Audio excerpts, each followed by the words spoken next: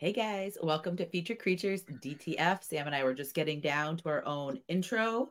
Um, I'm your host, Jordana, and here's the other host, the amazing Sam. Hi, Sam. Hello. I don't know. Sorry. I already my brain went to I wanted to be like Arsenio and be like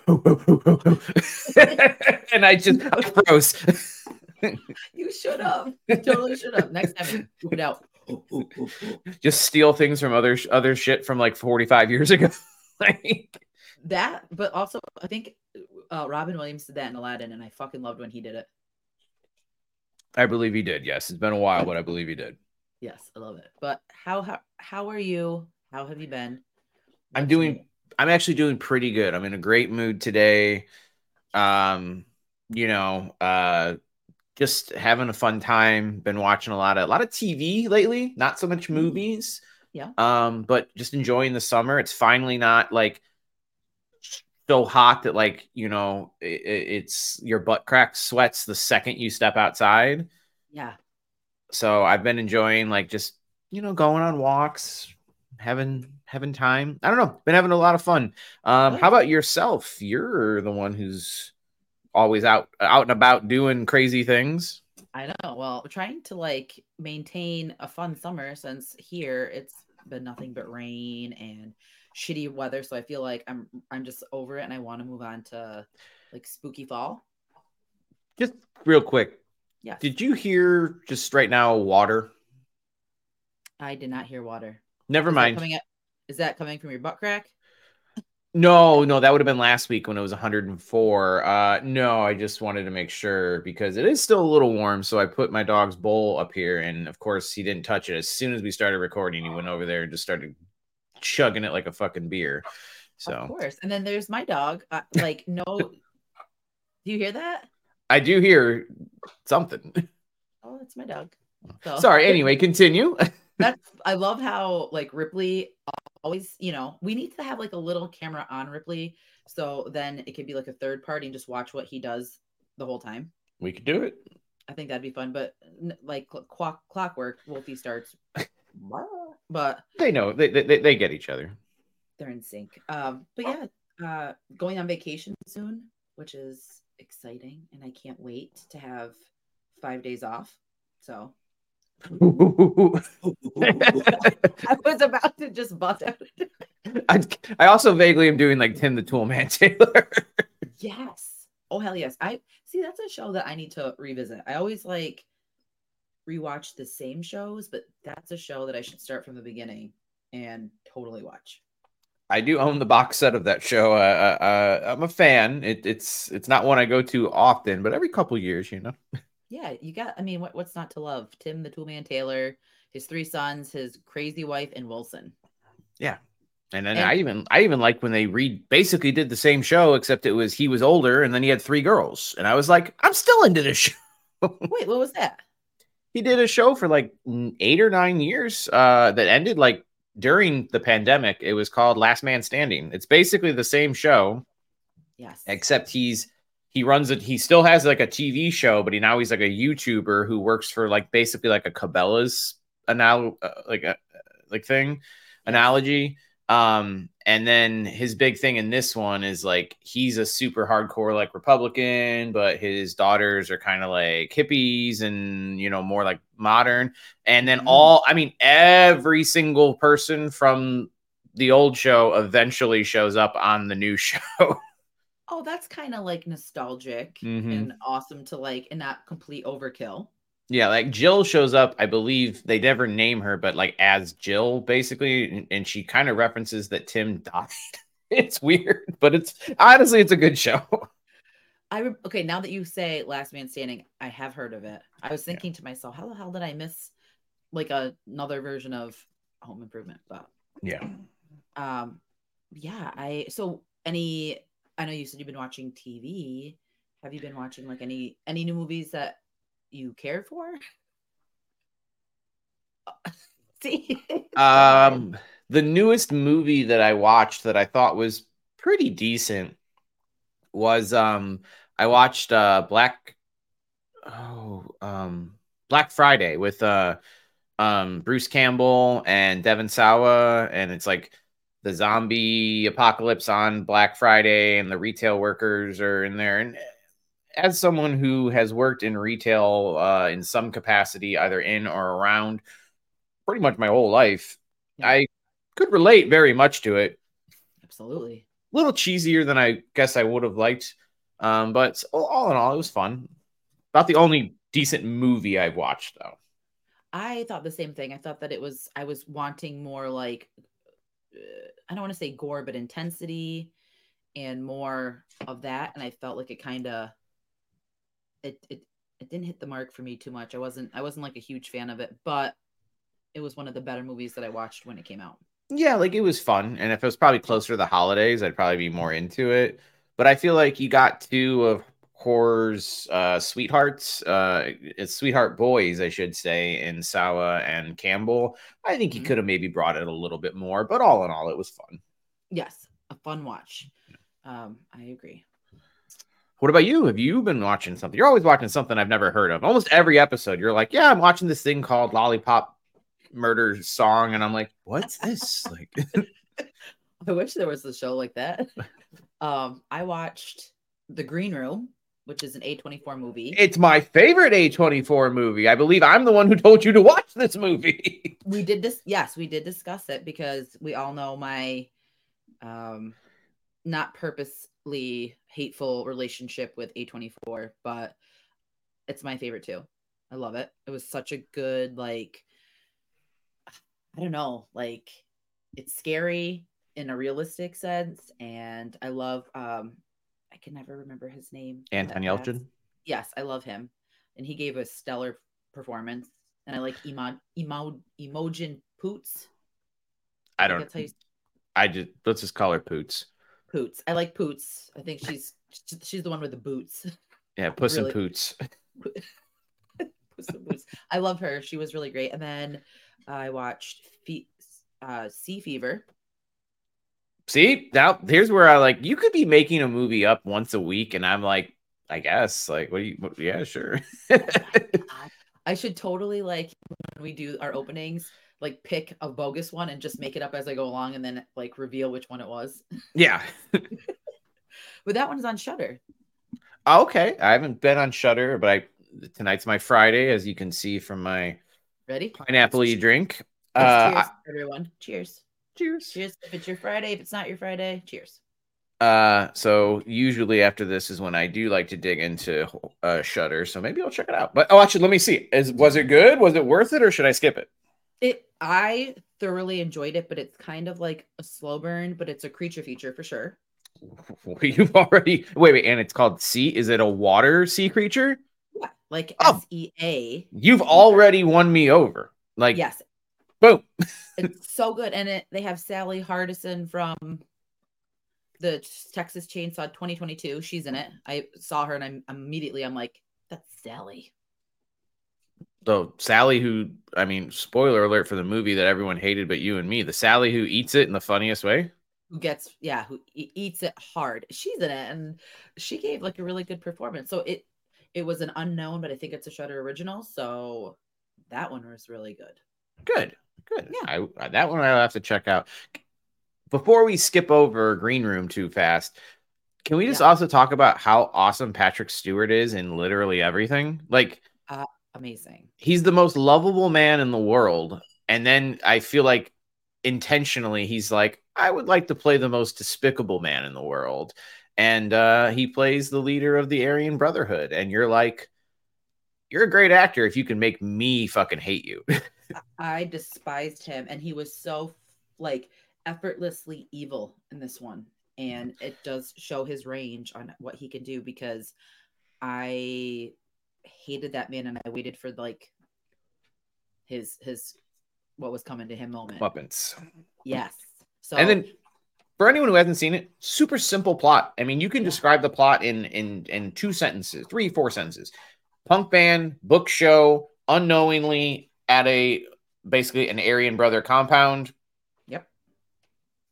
And shit goes down. They need to escape. Boom. That's the movie. It's very simple, but very effective.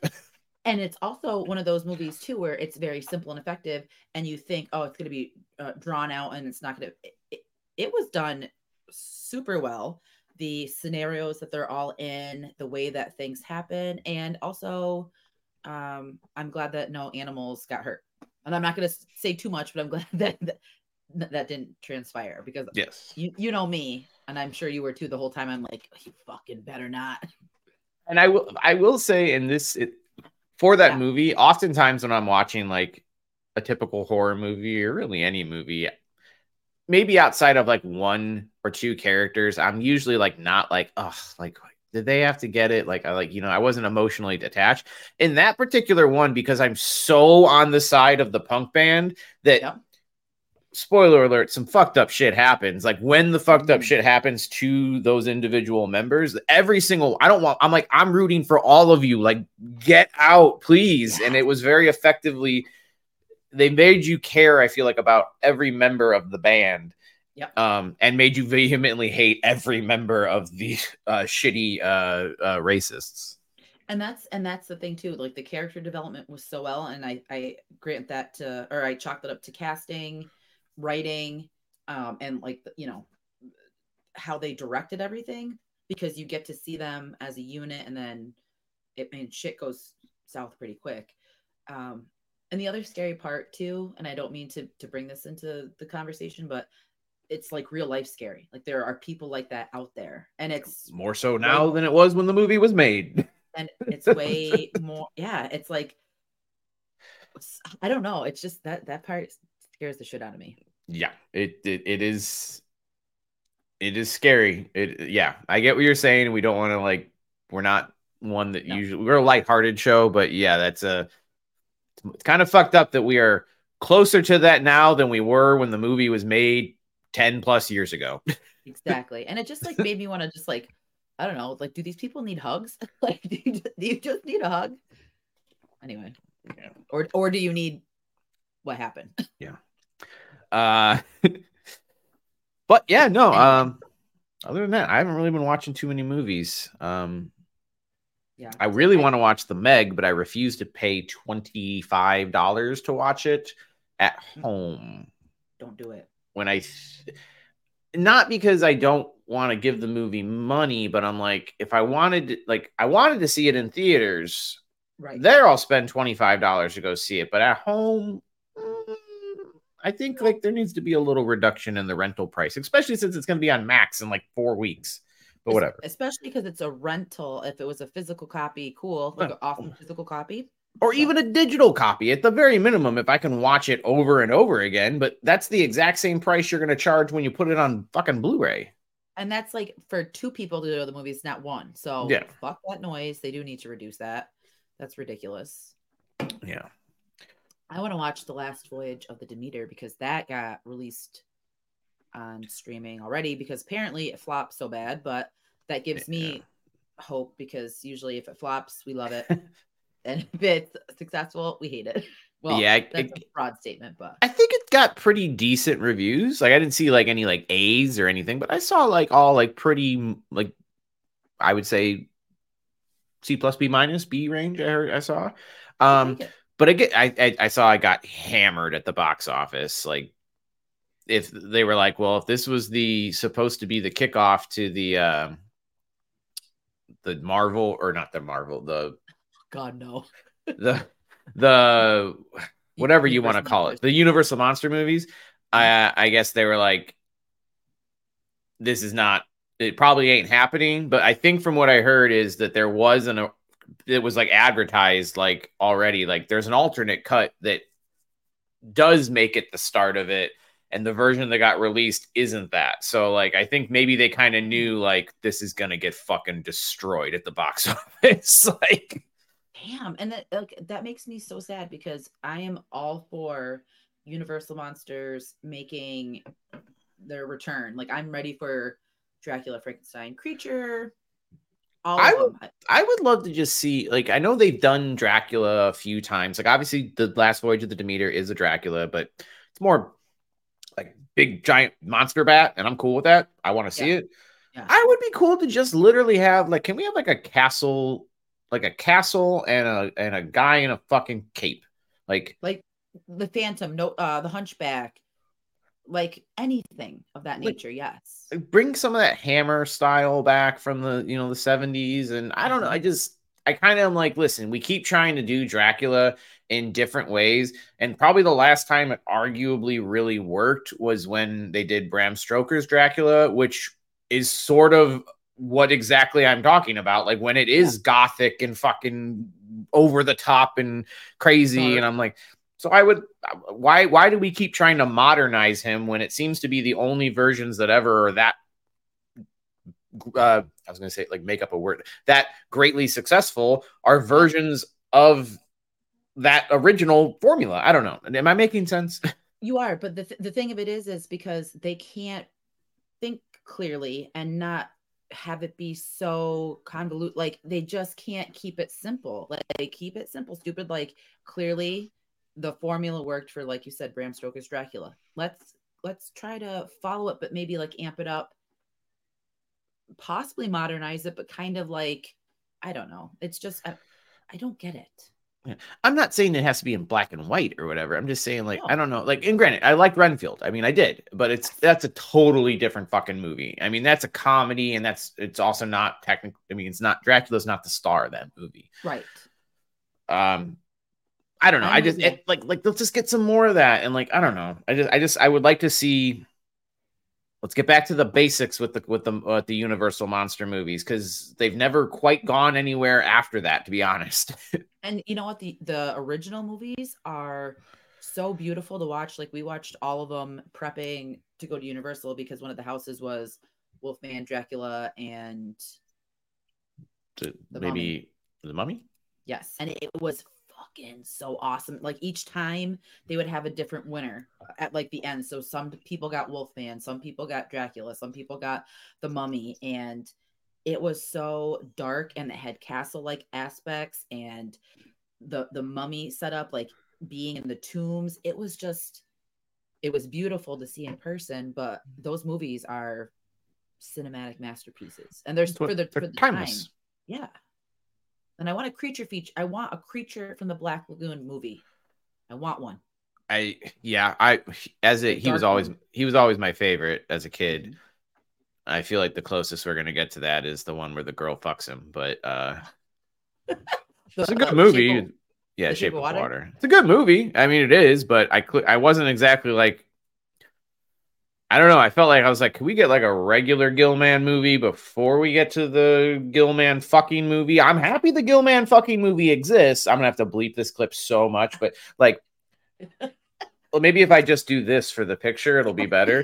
But like, why did we like? I feel like we skipped a few movies before they're like, no, and this is the one where he fucks. Damn it, I did it again. The Shape of Water needs to be wavy and bloody. Not like romantic and horny. Steamy. We need to skip over that. And I did enjoy that movie. I own it. I mean, it's good. It's just not. I don't know how does that exist, but not the standard version of it. Thank you. And how is it that we've never gotten like a Creature from the Black Lagoon movie other than the original, or like a remake? Like they remade Wolfman, they've done Frankenstein. How the fuck have you not taken remade. Yeah, how, like no CGI either, like absolutely none.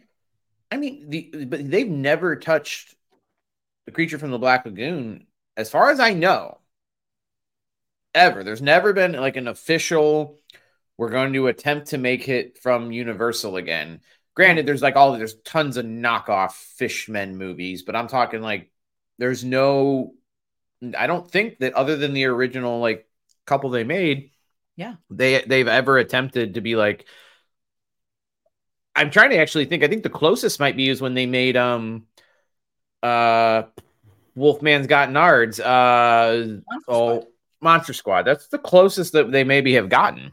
Yeah. And like, granted, again, that's a stellar movie. That's a really awesome, like fucking great, fun movie, but like not in the regards of what we want. Yeah. So great movie though. They need to get on. They need to get to it. I'm with you. So I I think everyone who has been watching for the last 20 minutes would know that tonight we are talking about baking. I'm just kidding. We're talking about thrillers tonight. Oh, I was like, where's she going with this? I'm like, I can't wait. I was excited. I was like, how are we getting? I was like, bacon's been in a few. Baking, like muffins or like baking, Oh yeah, for sure.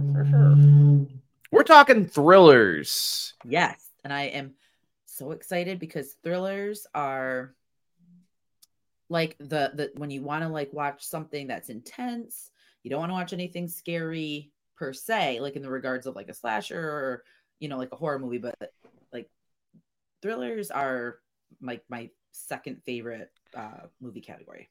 Thrillers are like horror's step cousin. Yes. Like they're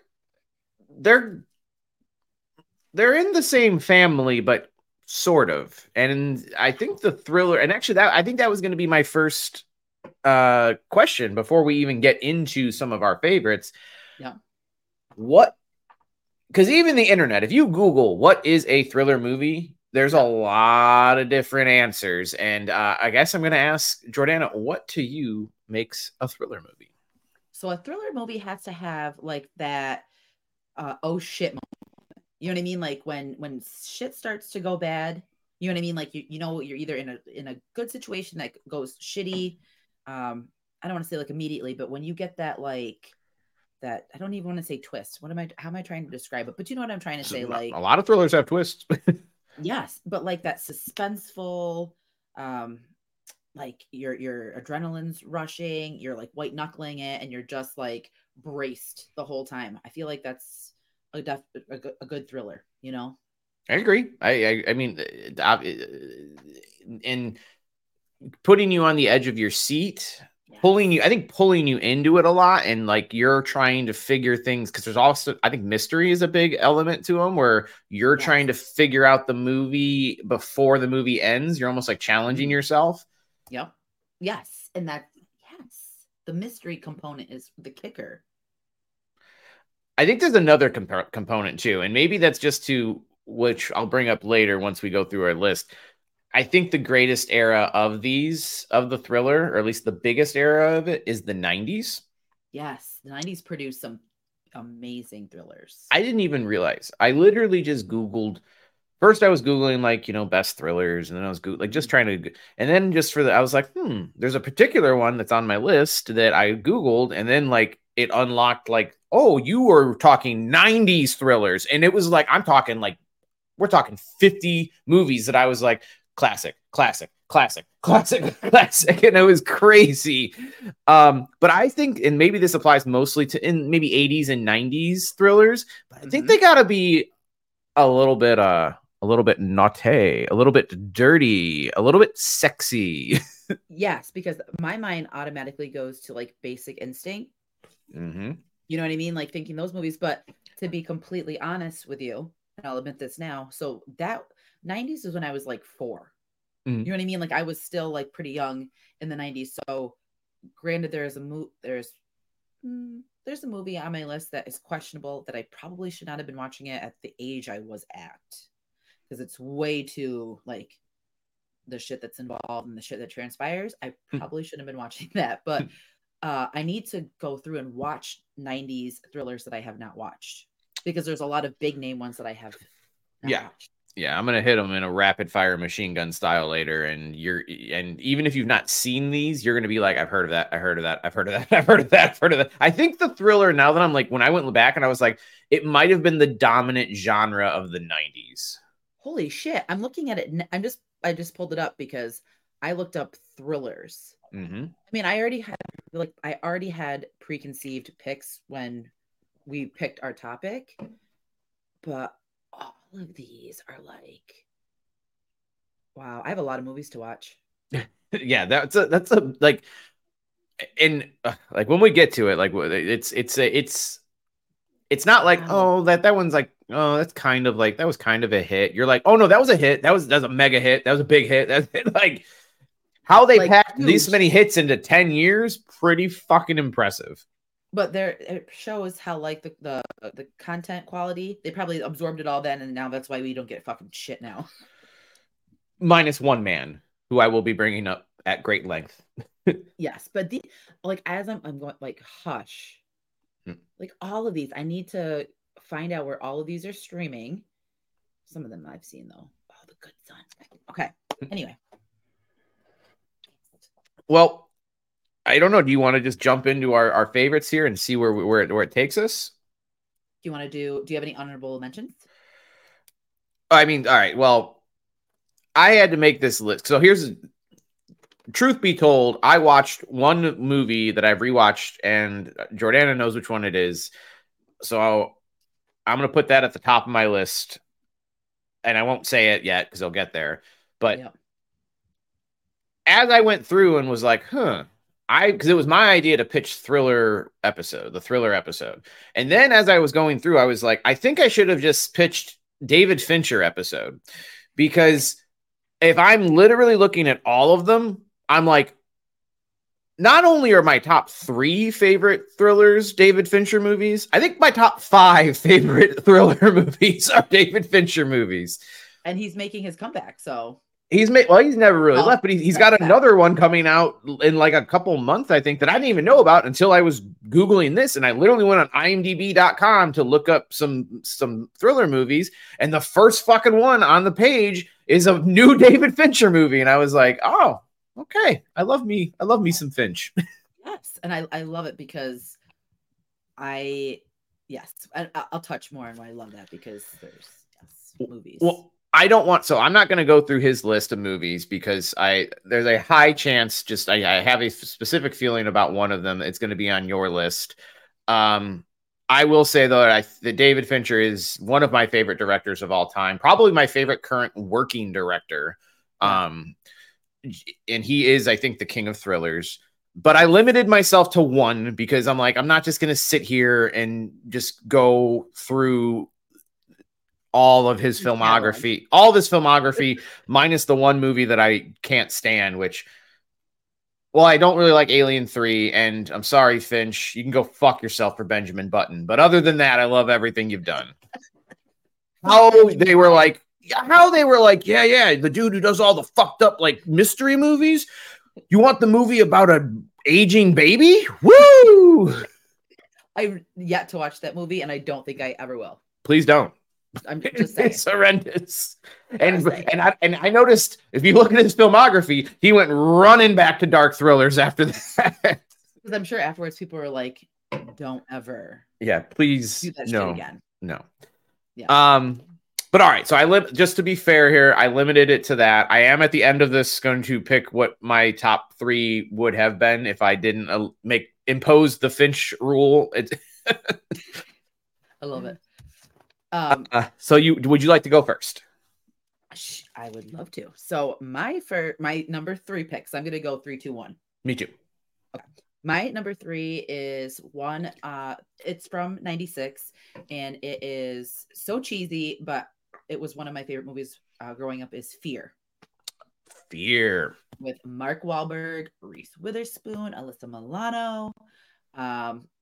It's like every parent's worst nightmares. It is, a classic tale that you've seen. You have heard stories. You've seen it personally. Mark Wahlberg is a fucking psycho. He's 23 and he falls for Reese Witherspoon, who's 16, questionable, and just unleashes his psycho-ness. And it's just, I love it. It's a really good one. That is, I would say, the setup is, I would say, truthfully terrifying. Yes. Because it is done in a very realistic way. And then the ending is, I would say, very fun almost, because then we introduce and we live in a glass house. Oh, well, okay then.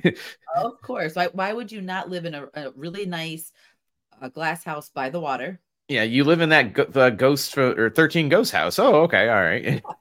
And granted, there's a scene that I hate in the movie. Oh, yeah. Yeah, it's not the roller coaster scene. It's not. I know what it is. Yeah, again, like I get it. He's fucking, but you don't have to kill a dog. I hate that shit. And then in the 90s, it was like their go-to. I forgot. Yeah, I don't forget, but yeah, William Peterson was in there, who went on to be like mega. I mean, probably the biggest star in television at one point for CSI. Yes, the dad, right? Yep. But like just the whole like watching them fall in love, you know what I mean? And they do have great chemistry. And seeing like innocence being taken advantage of, that's something that happens all the time. Oh yeah. And that's terrifying to watch because confusing love with an obsession, And like Art the Clown. Hello. oh yeah. And then being like total sociopath too. I mean, there's a point where in that movie where you're like, you can kind of see he's just hormonal and he thinks love and anger just kind of going together. And then you're like, oh, now he's carving himself up. Okay. Yeah. Or breaking your best friend's neck. Yeah. Again, the famous scene, which is where he's punching himself in the chest and then, Yes. Yeah. And then you have to like, I think one of the most pivotal 90s movie moments is when they're on the roller coaster and he's fingering her to Wild Horses. Like, so ridiculous. And it's so. That should have been like a one of those like, do you know where your kids are commercials. Yeah, she's on the roller coaster getting finger blasted. Like, it just, I don't know. It's I would watch, not on repeat, but I would watch it. It was like a heavy rotation movie for me. Alyssa Milano, when she's put in that situation too, where she's sleeping with him and it's her best friend, and that whole scenario like that. It's another super realistic part, but I think she did really well in her role, Alyssa Milano. Absolutely. Was that before or after Boogie Nights? I feel like Boogie Nights was his first movie. Was I nope, it was before. Yes. He did the Basketball Diaries, which he had a small role in. Fear, some movie I've never heard of called Traveler, and then he kind of breaks out with Boogie Nights into a megastar and never really went back. Yes, exactly. I liked him in this one. I thought he fit the role of a psycho, and I don't think he's attractive. Like, that's just me. Sort of fits the role of a psycho because around that time, not long before it, he did actually beat a man for being Asian until his eye fell out. So, I mean, wait, allegedly. Let me say allegedly, although I believe he did lose that in a court of law. But I'm going to say allegedly just to protect myself. I feel like that is, never mind. I feel like that's just like him in a nutshell until he catapulted to like his success. And now he's like, Dwayne the Rock Johnson type, where he's like, I'm a tough guy, but I'm a nice guy. I'm a nice guy. He's kind of a douche too, though. Because like he's one of those guys who like has gone on record and was like, would have been different if I was on that plane in 9/11, bro. And I was like, shut the fuck up. No, shit would have not been different. And sit down, Dirk Diggler. Your dick was fake. I didn't know he said that shit. What a fucking douche. He's one of those, tough guys who like likes to say that shit. And I'm like, shut up. Like, yeah, no. Like even Ted, like, is that the movie with the bear? Mm-hmm. Like, I know a lot of people love it, but I don't think he's funny. I don't really, he always gives that like, I'm a tough guy. See, he's got movies that I like. I just feel like, like I love Tom Cruise. Would I ever want to hang out with Tom Cruise? Probably not. But on screen, like I like Mark Wahlberg. I think Four Brothers is a great movie. He's playing that Boston tough guy. Who would have guessed that's something he's, I think Boogie Nights is great. The Happening is so goddamn dumb, but I mean, it's funny watching him like just stare at trees for the whole movie. I watched that movie once and I was like, what the fuck did I just watch? Have you ever seen Rockstar with him? I feel like I have. It's like so cheesy. Like it's fun. It's a fun movie. I actually own the soundtrack because I'm like, this is so over the top and horrendous, but like in just a great way. Is that with Jennifer Aniston? Yeah, and which she basically does nothing the whole movie. Like I'm like, why?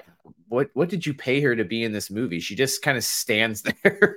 To do exactly that, because Jennifer Aniston was that like, 90s babe, which and everybody wanted her, and then they're like, in the whole movie, she's like the girlfriend before he becomes famous, and then he becomes famous, and then what happens when you become a rock star? But you're like at home, you're like watching like this is the dude everybody's spanking it to in Maxim and all this shit at that time, and you're cheating on her.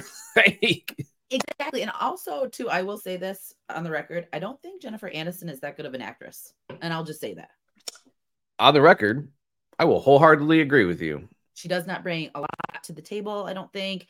Like, yes, Friends is, iconic to most, but it's not like anything to me. I can't stand Friends. I know that's going to cause a lot of waves, but not with me. I don't see anything funny about it. And I just thought it was kind of like overkill after the 100th season.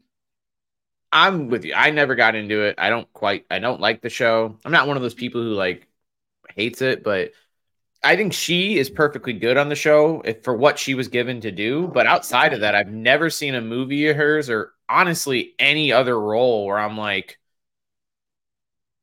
I'm not even joking.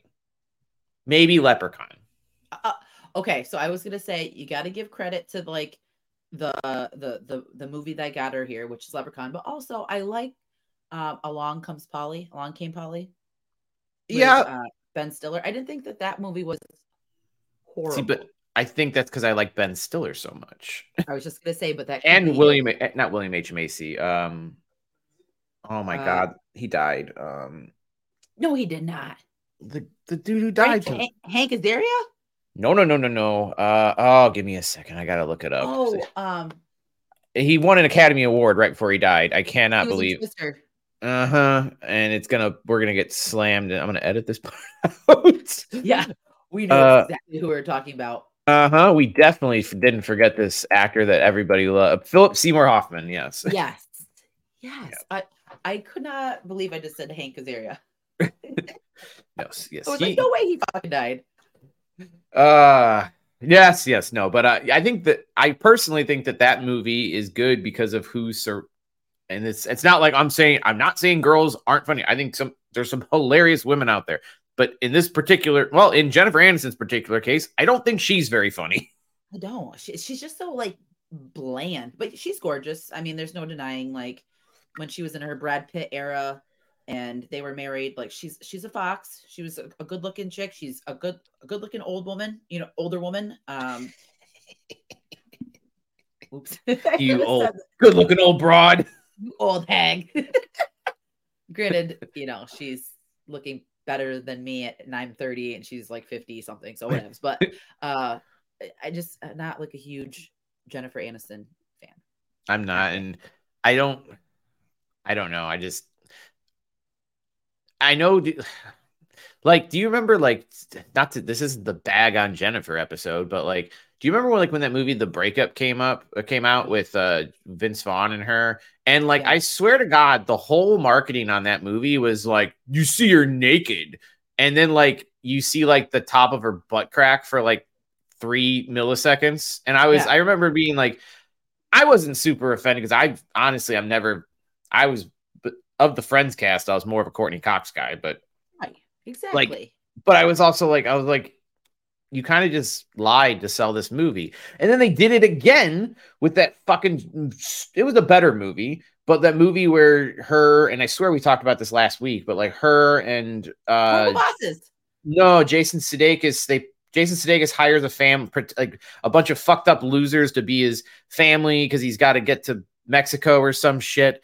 And like that, it's not Vacation because that's what you thought it was, and it turns out it's something else. But RV. But no, that's Robin Williams.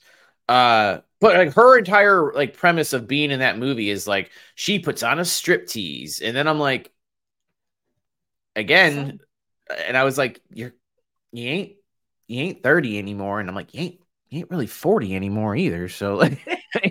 So what the fuck are you doing, Jennifer? And Aniston? I'm like, you want to be the sex symbol, but you also don't want to be the sex symbol, is what that seems like to me. And I'm not like taken seriously. Yeah, like you're not really like giving me serious vibes because you're kind of like a fucking wet blanket. We're the Millers, by the way, is what it's called. Yes, You are right. Damn it. And it's 2 weeks in a row. We can't remember the name of that movie. And that tells you how memorable that fucking movie was. Exactly. So that means I should watch it tonight. No, I'm just kidding. I would not watch that movie again. Yeah, it was fine, but it was a once was enough kind of movie. Yes. A little over the top, but a one-time watch. It wasn't that bad for newer comedies. Don't even get me going on that tangent because we could talk about that all day. But we want to talk about sex symbols, which is a big part of thrillers, especially in the 90s. My number 3 is my 90s pick. And it delivered on the SE sex. Let's talk about sex, baby.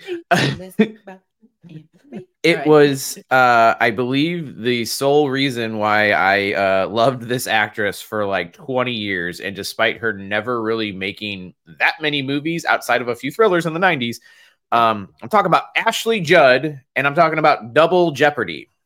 Oh, I forgot about Double Jeopardy. Double Jeopardy was a movie that I swear to God I must have saw in the age of cable.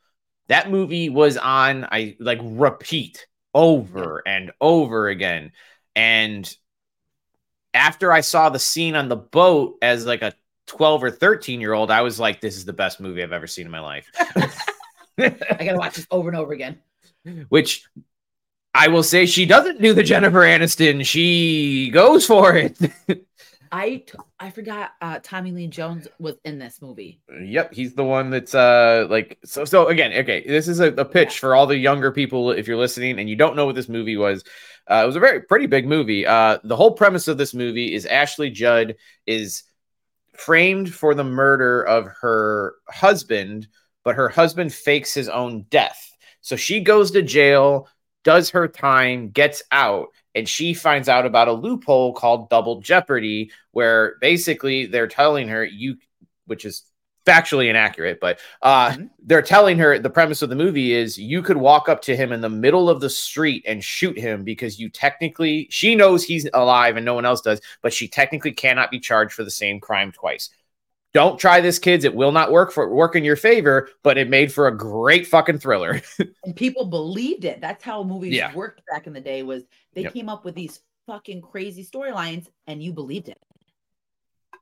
So then the rest of the movie kind of becomes like a reverse flip where she's hunting him and she's going to fuck him up because and it's a whole great cat and mouse game. And, it's really fun, and Tommy Lee Jones is great in it. It is sexy. It is. So you get your little sex appeal on there too. To me, it's probably the thriller I saw the most in the 90s, outside of one, which will be an honorable mention when we get to it. I just don't want to steal it in case it's yours. Well, I appreciate that. I know, my honorable mentions are a little bit crazy and riding the line if it's a thriller. So and we'll get to that. Thrillers, I think that's a fair thing because thriller it's sort of a wide net. Yeah, and that's the thing. It's like when I pulled up thrillers, they had Halloween movies on there. I'm like, I don't consider that like a thriller. And then there's some movies where I had to ask Greg, I'm like, would you consider blah blah blah like a thriller, or is it like psychological horror? Yeah, and I think that kind of needed that's a that's a much closer one than some of the ones I saw. Yes, agree. But Double Jeopardy, that one I totally forgot about, but I did watch that one and that was a good one. That was on, and the other one that I just know that was on because my dad is and I doubt this will be on your list because it's not that great of a movie, but just to kind of pack it in there with some 90s ones. That were on all the time in my house. My dad is a sucker for a strong woman. Yeah. I mean, in any sense, like all his favorite musicians, he loves Melissa Etheridge. He loves Lady Gaga. He loves like if it's a girl who like is just like relentlessly herself and is like, I'm gonna kick fucking ass, whether it's in a movie or music. He's easily like smitten and he loves them. And he doesn't eat, and he actually, I know, genuinely hates this actress, but he loves this movie. It's Enough with Jennifer Lopez. Oh, that is a good movie. Yes. Yeah, the movie where she's like the wife and the husband's like a Brazilian jiu-jitsu artist or something, and he keeps like beating the fuck out of her. So then she like secretly trains with like a kickboxer to become a good fighter, and then like plans this mega fight. And at the end of the movie, guess what? She beats the shit out of him. She does. It's a simple movie, but like my dad was that movie, that and fucking Double Jeopardy. I just feel like we're on all the time. Well, that's two good movies to have and repeat, but it's so funny because Enough is a good storyline, but it doesn't make any sense because if you have a controlling asshole partner that beats you, there's no way that you can go and take goddamn lessons because that motherfucker is gonna be looking for you. Yeah, it's but I don't exactly remember the plot, but I do remember like she specifically like sets the house up, like she moves the coffee table so that way if she's ever gonna, when she hits him, it's good, you know, like it's a whole, so she has time to prepare, but I don't remember exactly what the context was. But I mean, she kills him. Spoiler alert. Yeah. I thought it was, and that again, it's during a time when these movies were actually believable and they were actually done decently. You know what I mean? Like, I mean, again, I don't know. If you really think about it, that was granted, and Enough is not my pick because I think it's an okay movie, but like that's before like Ronda Rousey, like that's before like, you know, now there's people like who legitimately like granted like there's still some dudes who are like, oh, I could beat up Ronda Rousey, like fuck you, but like okay, dude. Like you know, not that long ago, you know, there wasn't like female fighters that were thought of like that highly, and then you know along came like Ronda Rousey and Miesha Tate, and a lot of these girls were, a lot of dudes were like, oh yeah, she could beat the shit out of me, like she would kick the fucking shit out of me, you know. So it kind of came before that, which is kind of cool. Yeah, that movie would probably be more believable now because now you'd be like, yeah, I've seen what that a woman like that can do. Like, true. Yeah, I wouldn't mind that would be like a Thriller remake. That wouldn't be bad made now. That's a good, you know what? That is a good topic, is movies made back in the day that would be potentially good remade now. Yeah, I think so. I mean, I actually Ronda Rousey had one that never got, that they were going to make, that I was like, I would have been down for it. They were going to remake Roadhouse, but they were going to have her be the bouncer. And I was like, I'd believe that Ronda could beat up a bunch of drunk morons at a bar. I absolutely would buy that. Yes. Oh my God, yes. And that would be amazing to see. Well, they remade it with Jake Gyllenhaal instead. So that's coming out later this year. And I will watch it. So there's that. I did not know that they remade that. Okay. Well, yeah. Good to know. It's coming out, I think, later this year. Wow. I only know it because they filmed it at they filmed one scene at a UFC show, and they filmed it like before the show started, I think, or after the show, or I know that's what it was. They filmed it in the middle of the show, like, but during like a commercial break. So the live audience all saw it, where like they came out and it was like Max, whatever his fucking name is. And the crowd like was like, that's Jake fucking Gyllenhaal. And then they were like, it doesn't look like they're quite landing on some of these punches. So they had like a choreographed fight in the octagons to a very confused crowd. Oh my God. Could you imagine physically being there, having some drinks and being like, is this happening? Yeah. Is this actually really happening? I think it would have been great. I would have been like, give him another fight. Let him go for the belt. I love it. Oh. I guess that would bring us to your second favorite thriller of all time. Yes, and this one is the one that I probably should not have watched at the age that I watched it, because I think it came out when I was 6. Yes, I was 6, but I didn't watch it right away. I saw it on pay-per-view, and it does have some strong females in it. It's 1992's The Hand That Rocks the Cradle. It's a great movie. Yes, with Rebecca De Mornay, Annabella, I can't say her last name, but her, Julianne Moore, Ernie Hudson.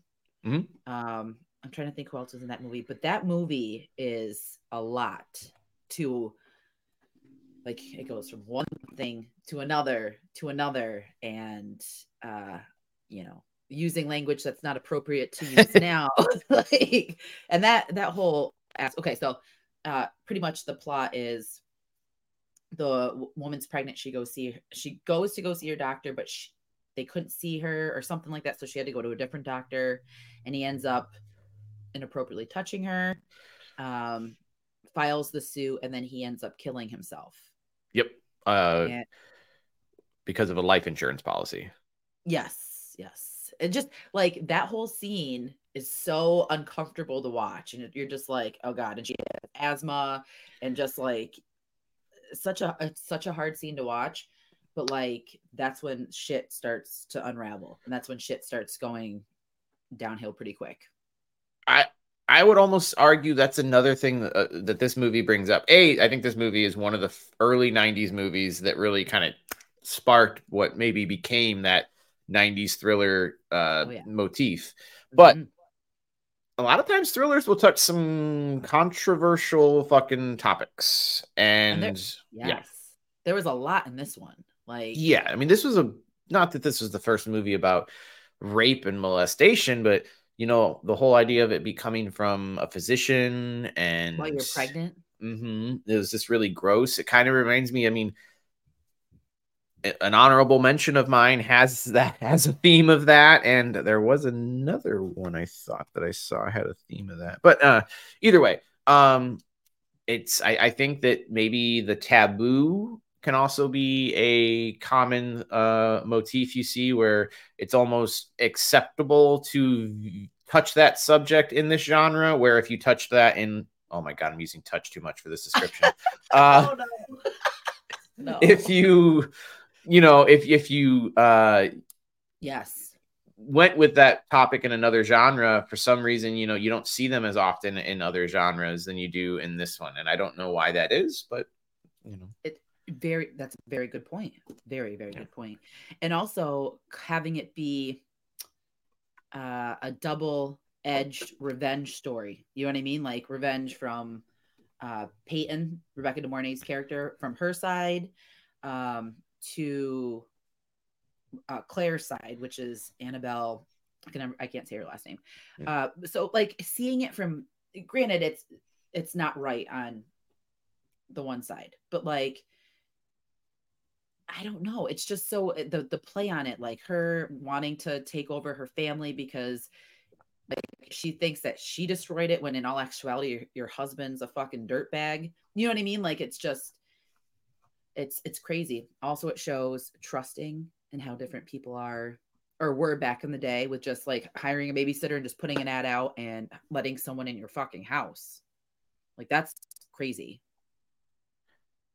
I mean, you're 100% right. I mean, it's crazy. It's a whole trust thing, and I think that comes into a play with these. Who can you trust in a thriller? I think that's a big motif in it. Is, you know, oftentimes you think you can trust character A, when turns out character B, who you didn't trust, was the real one you should have been trusting the whole time. And I think that plays into it as well. But yeah, I think that's a big one. But Hand the Rock's Cradle is incredible. I didn't even think about it, like, to be honest with you. For some reason, I was so drawn to it when I would watch on the pay-per-view channel, like the previews, and it just looks so intense. And I don't know, it just like but like I wanted to watch it, and then I watched it and I didn't really like realize what was going on because I was young and I shouldn't have been watching it. But like when you get to the end scene where she fucking like goes ham on the family at the end, it's so intense. Like she's so evil, and her eyes, like Rebecca De Mornay playing her was perfect. Those crystal blue eyes, and when she gets like that look in her face, she's evil. Like you could feel it. So yeah, but then she gets hers, and Ernie Hudson's a fucking national gem in this movie, and as he is in every movie. Yes, every single movie. But like that part too was so heartbreaking when, like, she sets him up in a really disgusting way. You know what I mean? And like you feel so bad for him. Like I rewatched this not too long ago and I cried. I was so upset. I'm like, why? Why would you do that to him? Have you? Okay, just to touch on. God, stop saying touch. Just to bring up on this subject of thrillers, have you ever seen the movie Sleepers? I don't think I have. Sleepers is, again, this is the 90s. This is a movie that was on all the fucking time. My dad was obsessed with this to the point that me and my mom were like, please stop watching this. Like, it's too depressing. Enough. Oh, and God. the whole movie, and it's like an all-star cast. I mean, it's Robert De Niro, Kevin Bacon, Brad Pitt, Jason Patrick, Billy Crudup, Minnie Driver, wow. Dustin Hoffman. There's just a shit ton of famous people in this movie, but the whole movie, it's about a group of kids who accidentally kill somebody playing a prank. Like they push a hot dog cart and it like kills a guy, and they all go to juvie. And then basically they're all just molested for years in juvie. And then it cuts to, so it keeps cutting between like what's happening to them as kids. And then it cuts to them and their broken lives outside of it. Yeah. Which some of them have gone into professional lives of crime and have decided that they've had enough of living with what they lived with and are going back and finding the people who worked in the juvie detect. It's a fucked up movie beyond belief. Wow. Which is why we were like, why are you watching this? And he's like, I don't know. He's like, it's just really good. He's like, I like when they kill the guys. And I'm like, okay, like, okay. I guess I get that. But there's some sort of like feeling of a sense of redemption because, you know, again, not to go there, but I will go there. This happens every fucking day, you know, like literally 24 hours a day. And it's one of the hardest topics to talk about, but it's one that needs to be advocated the most because it needs to fucking stop. So when you see movies like this, and whether you've had an experience with that, you've known someone, or you've gone through it, you feel a sense of like, that's a voice for a second. You know what I mean? Like you feel, and it starts a conversation. Yes. So yes. I think you're 100% right. I mean, it's hard to watch. It's not, I mean, behind animal deaths, it's the thing I'm like, oh God. So uncomfortable. Like, yeah, but there was one movie. There's one movie called Intruders. I don't know if anyone's heard of it, and it was, what's his name? And it's a scary movie, and it looked really good, and I didn't know the premise of it. Let me see the actor though real quick. I won't give away too much, but it really hit home. Like it just hit me so hard because of what transpires. What is this guy's name? Clive Owen. Oh, I love Clive. Yes. So, and this came out in 2011, and it's like I want to say it's like a psychological, how do they describe this movie? Frightening, thrilling, and suspenseful. Sounds like a thriller to me. It was so good. And then when you have the third act and you finally realize what's going on, it's like soul crushing. One of like the hardest movies to watch, but it's so goddamn good. I have to put a pin in that one because that might be something I'd be interested in. Clive Owen is one of those actors that I'm just like, you should be in more. Yes. Like, you're good. Yes. Like, why aren't you in more? It's unfortunate because the ones that aren't so good are in the most, and then the ones that are good, you don't see him so too much. But he was amazing in this movie, and I feel like no one really talks about it. It just never heard of it. It has heavy subject matter, but it's so good. It's done so well. Is that one? And I'm judging it knowing nothing off of it, but I'm sort of judging it saying, you never notice sometimes a movie just has kind of a generic, boring title, and you're just like, when you're scrolling through, you're like, that's boring. I'm not watching that. And Intruders, kind of a boring title in the long run of it. And the cover of it is just like his face with no mouth. Dude, we could do a whole episode, and I'm actually, at least a segment. Can we pick out worst like posters and poster, yes. Like, I don't know, God, I can't even think of the word I'm looking for. I'm so excited. Like poster, like tropes that you see. Tropes. Like stupid. I can't think of a 5-letter word. But disappointing posters, ones that kind of like either throw you off, they don't give too much. They should have been something completely different. or like it's a great movie and like it's just like maybe it's a really cool movie or a great movie and like the poster it just looks so fucking boring, like or a poster where it has like a generic title and then just like the two leads like back to back and you're like, what the fuck am I supposed to get from this? Like I don't know anything about this movie. Like exactly. So real quick, so the picture is black and white and it's intruders over his eyes, so you don't see his eyes, and then his mouth, there's no mouth. And the synopsis is 2 children, one in Spain and the other in England, are terrorized by a hooded, faceless phantom that has seemingly sprung from the pages of the horror stories they wrote. The creature called Hollow Face appears nightly above the bed of the young children. And that's pretty much like sums it up. And, you know, you're thinking this is going to be like a haunting movie. This is going to be, you know, this and that. And it's not at all what you're expecting in the most heartbreaking, beautiful way. There's it's a different.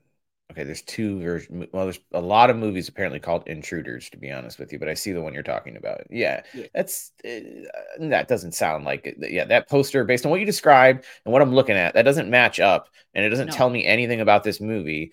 And right, yeah, nothing to lure you in. And I don't know how Greg and I found it, because we watched it like right around the time it came out. So I don't know how the fuck we found it, but I don't hear anyone talk about it. No, I mean, and I can say, I bet you, I guarantee, my gut feeling is boring title, boring poster. I mean, you got to have something that catches the eye a little bit. Right. First of all, the way the poster looks, you can't even tell that it's Clive Owen. So like your biggest star in the movie, you've removed his face from the poster. And then you like in the description of the hollow faced man, and you think that it has something to do with like, there's nothing like alluring about it that would, you know, drag you in, because think of how we used to find movies back in the day. Wait, I want to show this one to the audience here, if you don't mind, because based on everything we just described, let's look at this poster here real quick. There it is.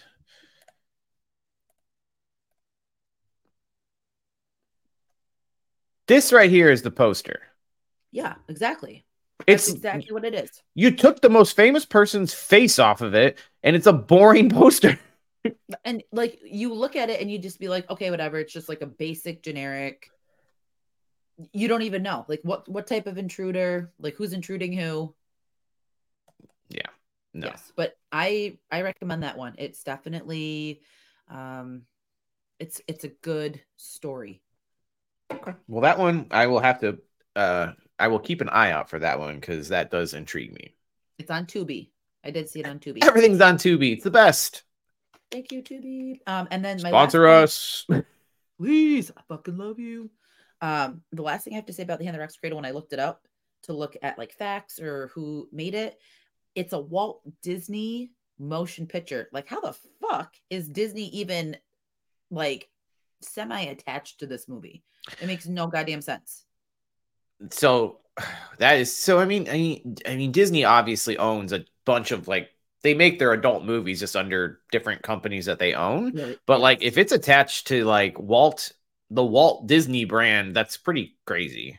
Like literally, look it up right now. If you type in "The Hand That Rocks the Cradle" and you go to like the Wikipedia section, not the Wikipedia. I have it pulled up. Hold on. I've got it pulled up right here. Does say distributed by Hollywood Pictures, Walt Disney Studios motion picture. Okay, wait. See, I think I've discovered. I think I'm looking at it's no, okay, it's discovered by Buena Vista, distributed by Buena Vista Pictures. Oh shit. But Walt Disney Studios Motion Pictures, previously known as Buena Vista Pictures Distribution, is an American. So I think this is before they rebranded it as an umbrella of Disney. Walt Disney. So gotcha. That's still, because technically here it says Walt Disney Motion Pictures consists of Walt Disney Studios, Walt Disney Pictures, Walt Disney Animation Studios, Pixar, Marvel, Lucas, and 20th Century Studios, and Searchlight Pictures. The company was originally established in 1953 as Buena Vista. So actually, you're correct.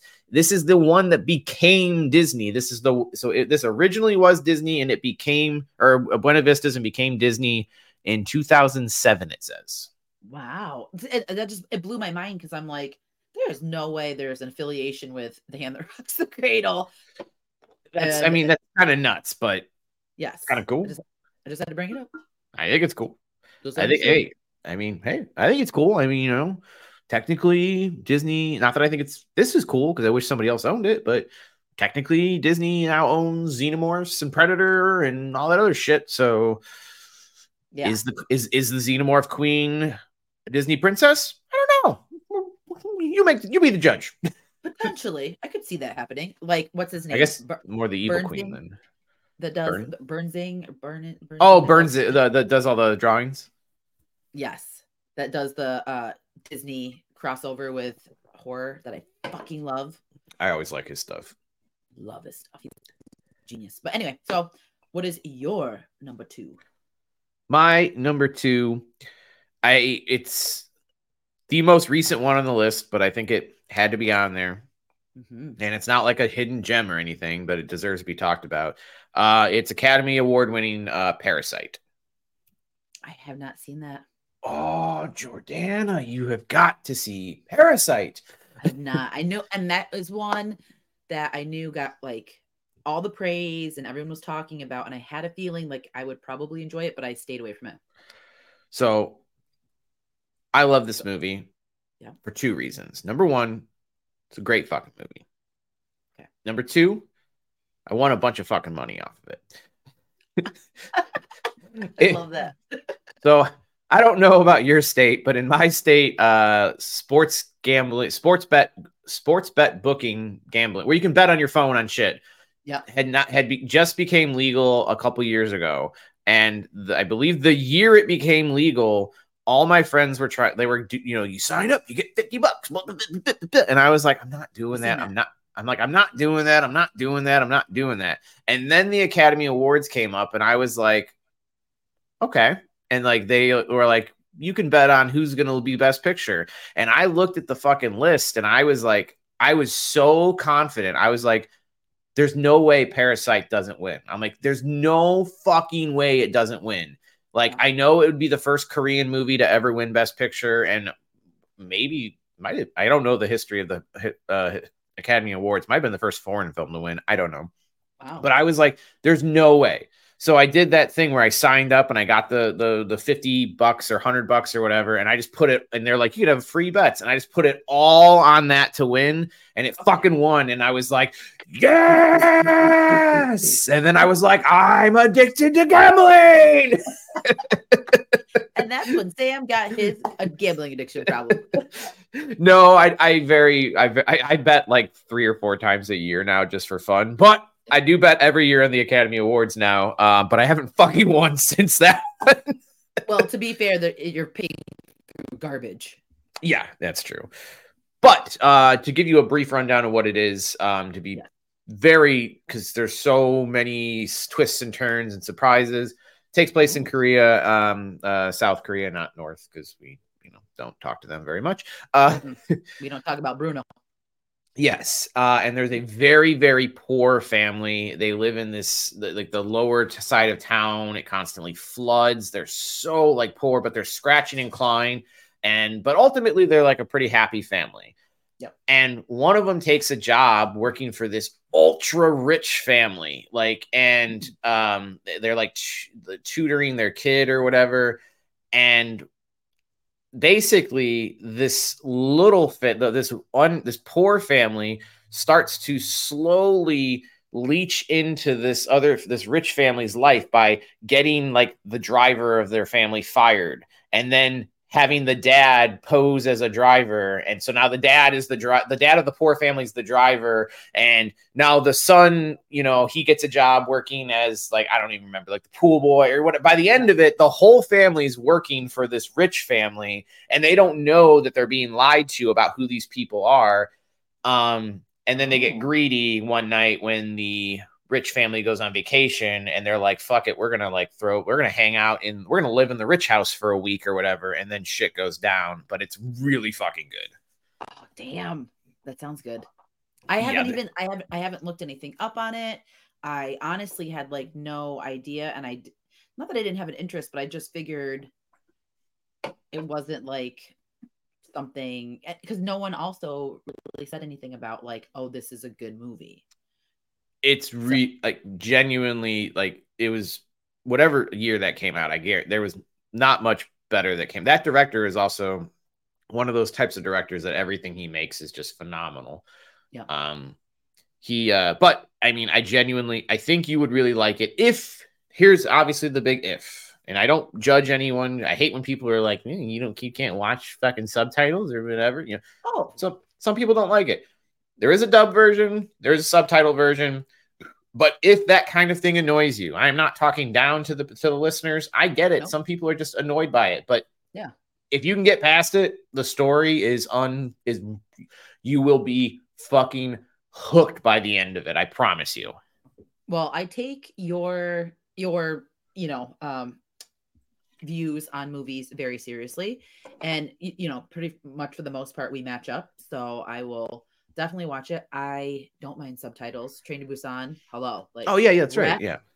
Like you sometimes you have to sacrifice just reading a little bit to get to a good movie. So I am all for it. Yeah, it's really good. Not quite. It's obviously not a horror movie, but there are, as it goes on, things will become more and more dark. I'll say that. Okay. Yeah. I'm in the mood for like dark. Like Green Room was right up my alley. Something that I haven't seen. The type of movie I was looking for. So I will definitely add that to my list since we have vacation coming up. Nice. I think you'll like it. All right. Drum roll. Jordana, what is your number one favorite thriller? It's not any.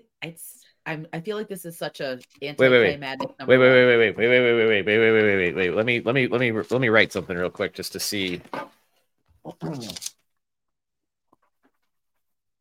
Yeah, I know exactly what you're drawing. Yeah. Okay. What is your favorite horror movie or thriller movie? My favorite horror movie or thriller movie is Seven.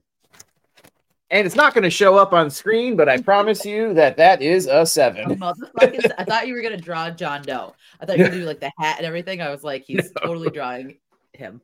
And it's so cliche because I've talked about it before, but I think Seven is literally unmatched when it comes to thriller. Like that movie shook me when I first saw it. I fucking love it. Every time I watch it, I get the same effect watching it. Arguably one of the best chase scenes. I don't even know why I don't bring it up in horror movies, because I know it's not like a horror, technically a horror movie, but like thriller. But the scene between Brad Pitt and Kevin Spacey in the rain, fucking phenomenal. Like, you want to talk edge of your seat, and then the money shot of Brad Pitt looking up at Kevin Spacey with the gun in his face. Yeah, I mean the movie is first of all, it's a Fincher movie. Right. I was just gonna say it, of course. I love this movie. It would be in my top 3 if I didn't give myself the rule of one Fincher movie. But it is. I would argue this. I think Seven is probably the most influential of our lifetime of a thriller movie. Yes. Sorry, you go. No. Please deliver your A. I think every thriller movie, first of all, Seven was just bananas, like popular and like made a shit ton of money. Oh yeah. It also established David Fincher, who I've already fanboyed enough for, but it set him up for the rest of his life, where now they're like, yeah, whatever you want to do, man, just do it. Good. Yeah. But like the way that movie looked, everybody tried to recreate for the next 10 years. The rain constantly coming down, the grittiness, the grime. I've always argued, watch that movie, watch Saw.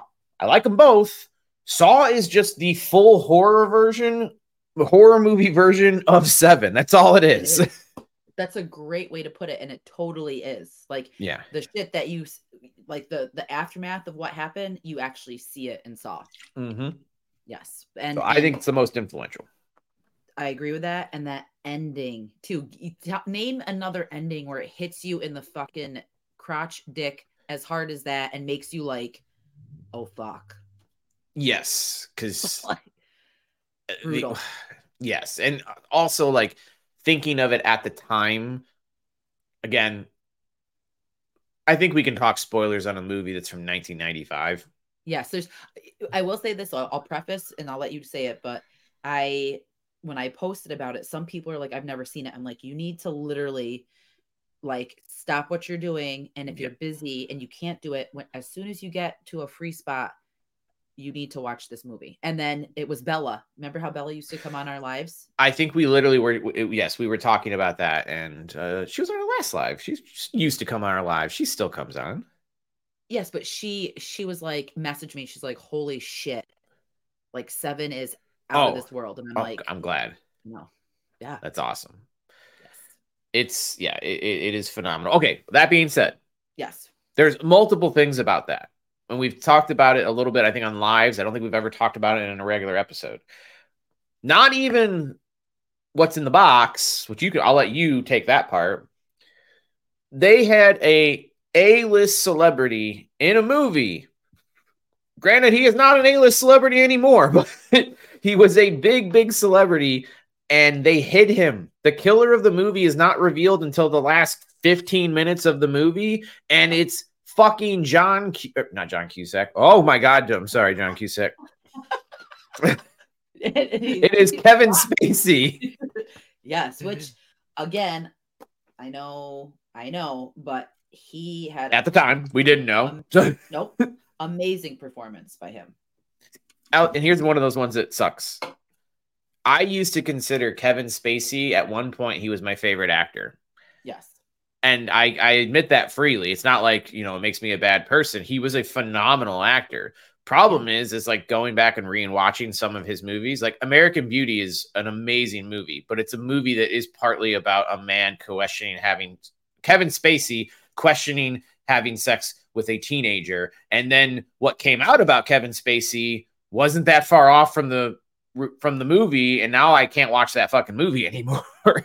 Well, no wonder he played the role so well. No wonder that movie was such a hit, because clearly there was a lot going on. But here's my stance on that.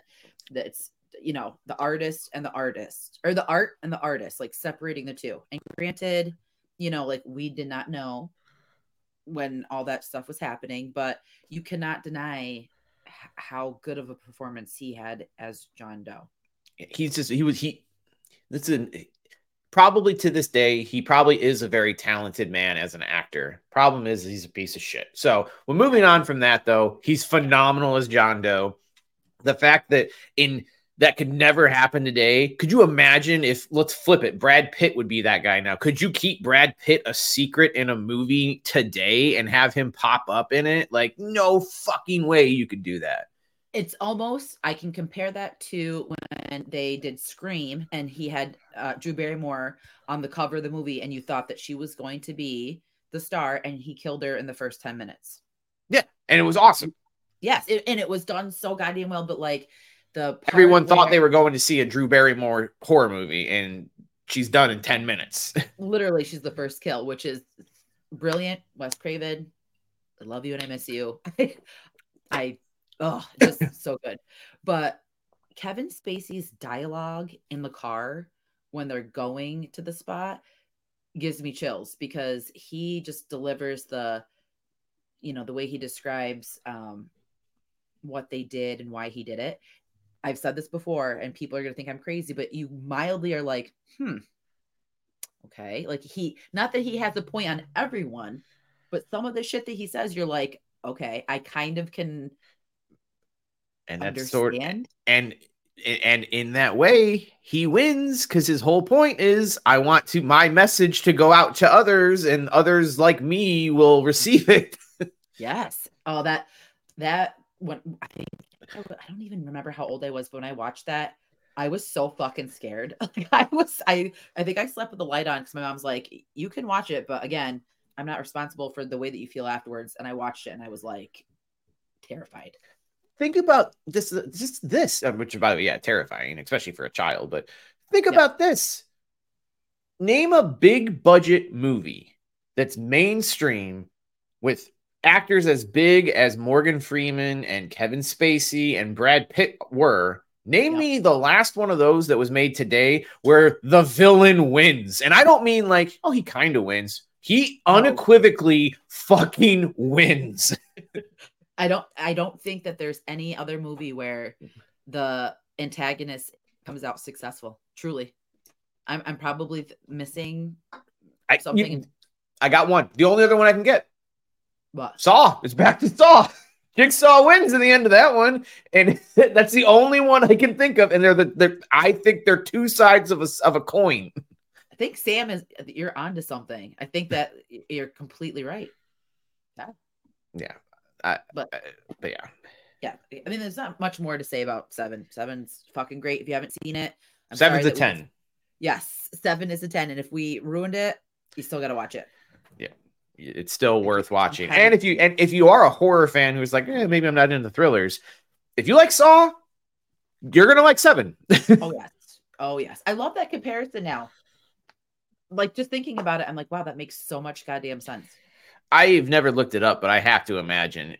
Obviously, James Wan doesn't need to lie about anything anymore. I would be curious if he's like, yeah, I really like 7, so I made my version of 7. Like, yeah, influenced by it. I bet you if you go back in the archives, you might find something. But all right, so now let's do a drum roll and a Arsenio Hall to Sam's number 1.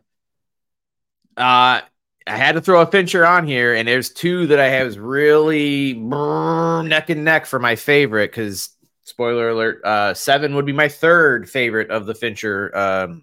Actually, my 3rd favorite thriller. Yeah. But I'm going to give it to the one that inspired this episode, and that is I'm going to give it to Gone Girl. I never seen that one either. Oh my God, you've never seen Gone Girl? It's so good. It's like granted, I think every movie is not that long ago because I'm old now. It is from 2014, but I'm like, no, it's just a couple years ago. I know, and I think that too, because I'm like, that's not that far away. Then I'm like, that's literally like 9 years ago.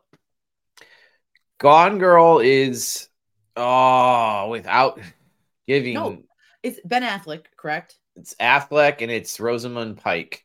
Yep. And Neil Patrick Harris. But pretty much it's a 2-for movie. It's Rosamund and it's Ben Affleck. And without giving too much away, since you've never seen it, and I don't know if you ever will, it's just talk about it. Talk about it, because I think I saw the part where she kills Neil Patrick Harris. Okay, so then there's it. It's a movie that, like, I think we genuinely have problems getting made, even though 2014 is not that long ago. Yeah. With the current state of things, and I'm not one of these people who's like men's rights, but like I don't think people would, and I hate those people, to be clear. I don't know that Hollywood would have been as itching to make this one, because truthfully, it's a movie about a girl who, for the most part, is controlling Ben Affleck through false accusations. Gaslighting. So she's a successful like children's book author. Now, granted, they're both shitty people. I think that's also a thing in thrillers where a lot of times the people are shitty people. Yeah. She's like a really successful author, but she's starting to like not be as successful, and the money's starting to not come in. He's kind of just like a boring regular husband who like is having an affair with another woman. She decides to fake her death to and largely put in so many complicated ways to spite him, basically to make him look like the bad guy.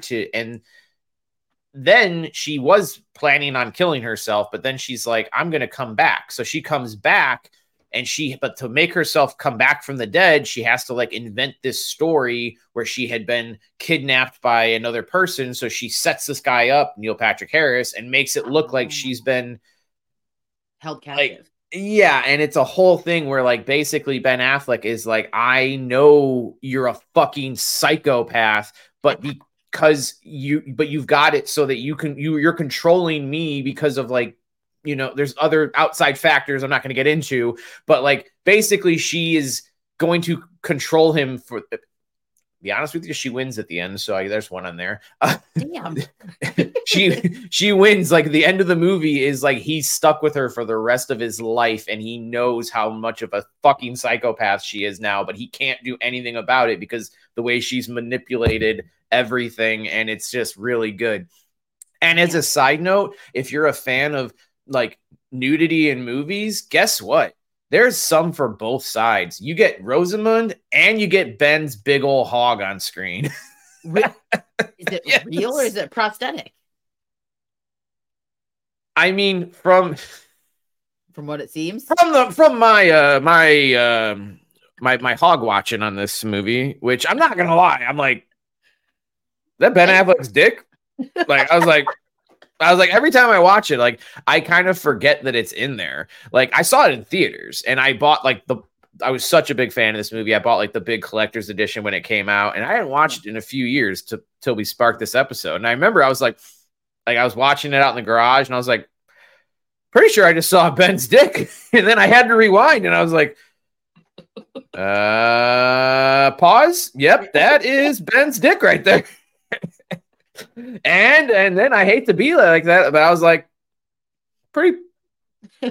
I see why he's got Jennifer Aniston or Jennifer Lopez. I see why that's working out for him right now. I was just gonna say, did you zoom in and it said property of J-Lo? At this time, I think it would have said Jennifer Garner, but in the timeline of things, but something to. Hey, if you haven't seen this one, Jordana, it's an added little bonus that might make you go, maybe I will watch this movie. Yeah, I'll do that. I mean, I just like to compare and see how they do things. So, I mean, like Sleepaway Camp. Hello. This brought up just such an just like I wouldn't say uncomfortable because me and Deanna will laugh about everything. But like, then I was like, I'm confused. I'm like, is Ben Affleck like hot or not? Because like I'm like, there's certain movies where like I've seen, like I remember when women were like, "Woo, how Ben Affleck," and like, and I watched him in this movie, and I'm like, this is obviously like a sexy movie, and I'm like, he looks like I think he looks attractive, and then I'm like, but then there's also like people being like making fun of him, and she's like, I think it's because in the movies he looks great. And then when he's not filming, he gains like 50 pounds and has like mustard on his shirt. And he's always like in those photos, he's always like he's just smoking and looks like he's dying. And I'm like, well, I guess it is. I was like, I think you cracked the code there. Because I think on screen he brings it. And then he's like, I got 6 months to eat cheeseburgers. And by the way, I don't blame him. Fuck it. Why not?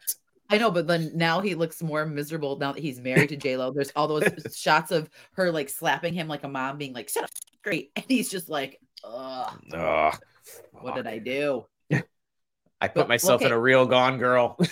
I know. He went from Jenny on the Block, the video where he's playing with her fucking thong, to that ain't all it's cracked up to be. Yeah. So sorry. And then left and then came back to it as actually. My God. So horrible. Well, okay, so Parasite and Gone Girl are ones that I have to watch. Yes, absolutely. I would say so. Ben Affleck's penis. Well, but not because of that, but yeah. Yes, so we have to do it because I told you about the time that we were watching Jaws and I took an edible and I was all fucked up and I didn't tell Greg I was cleaning. And because I don't know if you saw this video, but there's a dude that will take an edible and then he'll like race to get stuff done in the house before the edible hits so we can like do the chores. No, but it sounds awesome. So I was doing that one night. I was like, okay, gotta do this. And then it finally kicked in and I was watching Jaws, shocker. And it's the scene where they're like up in the shark tower, but when they go past it, you see the lifeguards like nuts. Oh, you did tell me about it, because I was like, I've seen this movie quite a few times, and you're like, no, there's balls in it. I think it's like bathing suit covered, but like when you look up, it's not like it's covered. Like you see the shape of a sack, and I was dying. I'm like, Greg, I'm like, Steven Spielberg put nuts in Jaws, and he's like, shut up, like froze it, and I just sat there laughing at it. Oh, that's so mature. I mean, it's awesome. And by the way, I will be looking for it the next time I rewatch it. So You need to. I'll screenshot and send it to you. Well, I think that our lists were epic. Great picks. And did you want to talk about our honorable mention? Yes. Okay. So this is a Fincher movie, if I'm correct. Isn't Zodiac a Fincher movie? yes, my number 2 favorite would have been on the list, but I was like, I'm only limiting myself one. Zodiac's fucking awesome. Zodiac puts you like the it's fucking awesome, but that kill scene with the couple, oh my god, like that's so brutal.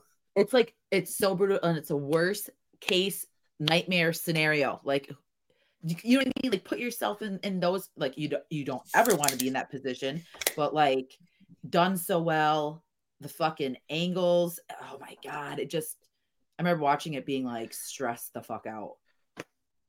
So good though. That's a movie that like I get into weird rhythms with, where like I'll watch it and then like I won't watch it for like 2-3 years, and then I'll watch it and then like 3 weeks later I'm like, God, that was so fucking good. I'm like, I know it's like 3 hours long and like honestly mostly just talking. It's a movie that like, yes, some insanely violent things happen, but like the majority of the movie is just people talking. So some people claim it's kind of boring. I don't know. It's wonderful. If it's boring, it's wonderfully boring. Like I love all their interactions and the suspense that's created. Like even though the scene is the most useless scene in the whole movie, like when fucking what's his nuts is in that dude's basement and he thinks it's the Zodiac killer, so he's like. So he's convinced himself he's in the Zodiac killer's basement. Spoiler alert, he's not. But like, and like when you really look back at the movie, you're like, that scene doesn't make a lot of sense. But either way, it's like ultra like suspenseful and and it's just great. It is, and I feel like yes, a lot of people say it's super boring, but I feel like you're engaged. For me, I was engaged the whole time and invested, and I genuinely like loved that movie. It's phenomenal. And I think it's you know, it's for people who are like, well, Jaws doesn't have enough shark kills in it. Maybe that's the same people who are like, well, this movie doesn't have enough serial killer in it. It's not really about the serial killer. It's about the 3 people and the people around them, how they've obsessed over this now for years and how it has essentially destroyed their lives. Absolutely. And that's scary as it is because like this shit is real. Jobs like that, like think of people that have to deal with real life serial killers and how destructive and how it plays on your psyche, like how it affects you. Like there has you can't I can't say, I'm not saying you can't be normal like in a situation like that, but I'm sure it takes so much out of you. Oh, 100%. I think it's got to wear on you. I mean, he was never caught. Let's be with that. So there's people who hunted him for probably his or her whole life. Yep. And never caught him or her. No. And I also think that that's one of these. So I don't think any of this is a spoiler. If you know who the Zodiac killer is, he never was caught, or they were. Yep. I'll say they were never caught. I should say they. And I think that's one people's complaint about this movie is, well, at the end, you don't know who did it. Well, they heavily imply it's one person, but they can't definitively say it. But I'm like, that's history. What do you want, dude? Like, yeah, like do you want, because this is a actual movie. Like, do you want it to be fiction? Because then we can pretend that it was fucking John Smith. Like, yeah, I believe they heavily implied who most people think it was as much as they could without being defamatory, because that guy's family might be able to be like, listen here, fuckhead, like you didn't, that wasn't like wasn't him. Fucking Shaggy, wasn't me. Yeah. So I'm glad you picked it, because it is like I love that movie so much. I mean, you're getting the picture. Outside of, I even don't hate Alien 3. It destroyed the franchise, but it's a okay movie, while Benjamin Button is the only thing that I don't give a shit about. And the rest of his filmography, honestly, I could watch it on a loop and I'd be fine. Yeah, because it's good quality cinema. It's a good, like, he makes good movies, clearly. I mean, and with you taking Zodiac, I mean, I will also hit up. Can I do a twofer? I don't want to talk about them both individually unless they're on your list. No, absolutely. I don't think what I pick, the other one I pick, is on your list or vice versa. So go right ahead. So I'm just going to twofer the rest of his so we can get done with my fanboying because it's too much, but I love him. I'm going to double up with, because I do think they're, again, I would rank them Gone Girl, Zodiac, 7. I think my 3 favorite Fincher movies and probably my 3 favorite. No, not probably. They are. If I included Fincher's full filmography, that would be my 3 favorite thrillers. But excellent, lesser on that list. I'm just going to put them in one slot here. Are Panic Room and Girl with the Dragon Tattoo. Man, I haven't seen either. Well, Panic Room's one of those gotcha movies. Where you think it's going one way and it goes the other way. Yep. And then it goes the other way again. And it's one of those. It's very good. It's one of his more generic. Kristen Stewart. God, what the hell is those people's name? Give me a second here. I got it. Again, it's not one of the. It is not near like the top, because I would also put Fight Club above that, but that's not a thriller, so I can't put that on there. And I'd also put The Social Network up there, but I wouldn't consider that a thriller either. So, Panic Room also has Jodie Foster and Forrest Whitaker and Jared Leto. Oh, wow. Yeah. That's a pretty hefty cast, though. Yes. Now, The Girl with the Dragon Tattoo is a much, much better film, though. I won't lie. I've heard a lot of praise about that one. It's extremely hard to watch, though, in the sense of what we talked about with The Hand That Rocks the Cradle. Gotcha. There's a lot of abuse and assault in this movie, and it's shown very graphically. But it's a really good thriller and a mystery movie. It's got Daniel Craig in it, Rooney Mara, Stellan Skarsgård. It's I wouldn't put it above the other 3, but the biggest problem I have with it is that it was such a gigantic fucking hit. And the book series, it's a trilogy. It's the Girl with the Dragon Tattoo, The Girl Who Kicked the Hornet's Nest, and The Girl Who Played with Fire. Oh. And the plan going in all along was always, let's make all 3. And fucking Fincher was like, let's go. And then they made the first one, and it was a gigantic fucking hit.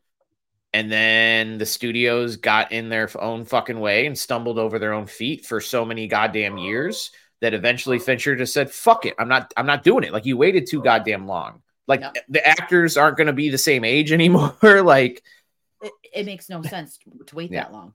Yes. So we talked about that recently too. I can't remember with what, but we were talking about another time where they waited like 7 or 8 years to make a sequel. And then, it wasn't going to work. What the fuck was it that we were talking about? And it was like everyone was so much older. What the fuck was it? I don't know. I know my favorite example of that is Sin City, because they waited like 15 years in between, and then nobody gave a shit by the time Sin City 2 came out.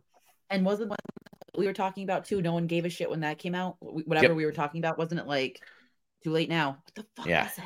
I don't remember what it was. I feel like that's how it's going to be for the collected. Oh, for the third and supposedly final one. Yeah, like give it to us. Like we should have gotten it already. Yeah, I agree. I'm intrigued now with those movies because it seems to be teetering on like the dark thrillers that I'm in the mood for, because like I'm prepping for spooky season, so I don't want to get into like the norms that I usually would get into around Halloween, like Trick or Treat, all those ones. And Panic Room, to be clear, Panic Room's probably the most easy of his to watch, I would say. It's very, very simply put, it's a movie where criminals invade the house. They have this family has a super, super high-end panic room, so they lock themselves in the panic room. Now the killers are starting to play cat and mouse with them, and then they play cat and mouse back, and it's one of those movies where things are revealed, and it's a fun movie. It's fun. Yeah. Well, yeah. I might have to check that out. I would go with the others that I said first, though. I will. I definitely. Parasite's on the top of my list. So. Parasite. I think you would really like Parasite. I'm excited for that one.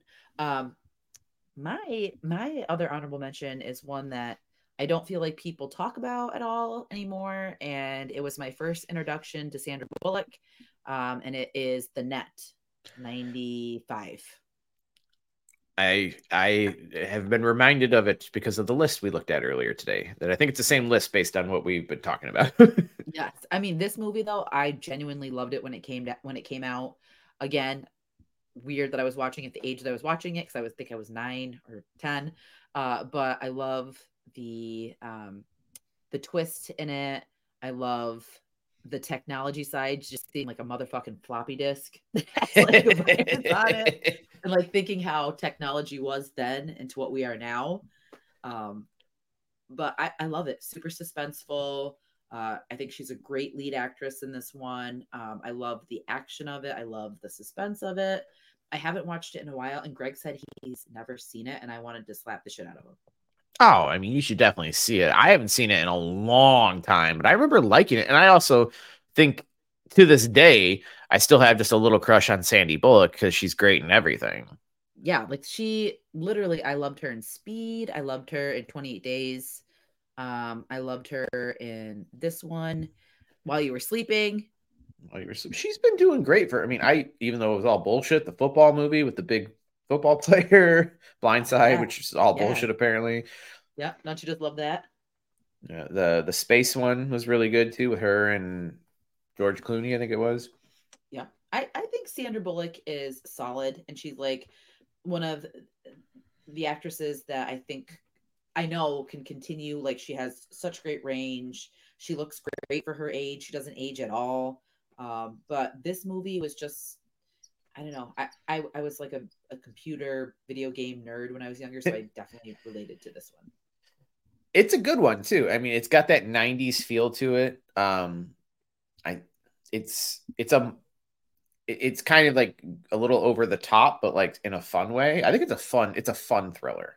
It is. It's not like I mean, it's suspenseful and definitely people, die in it. And there's the sexy aspect when she meets the dude in Mexico. It's been a while. I don't even remember that scene. I'll fully admit it though. So Yeah, I don't remember. Maybe I need to watch it. What I want service to. is this on? Is it on Tubi? It was on Tubi. I think it was actually like expiring in like a couple days or whatever, but it was on Tubi because I saw it and I was like, "Oh my god, the fucking net!" So that's my other honorable mention. Do you have any more? I mean, other ones that I think are pretty obvious ones. The Sixth Sense is a great thriller paranormal movie, but I mean, what? Okay, I mean, we all know the twist now, but I think that movie still holds up even knowing the twist. Oh yeah, that movie is so emotional and so fucking good by Yeah. all the actors, actresses. Such a good movie. And it's become a joke now, like, like in like bad TV writing where they'll be like, the whole I see it, or like he's been dead the whole time.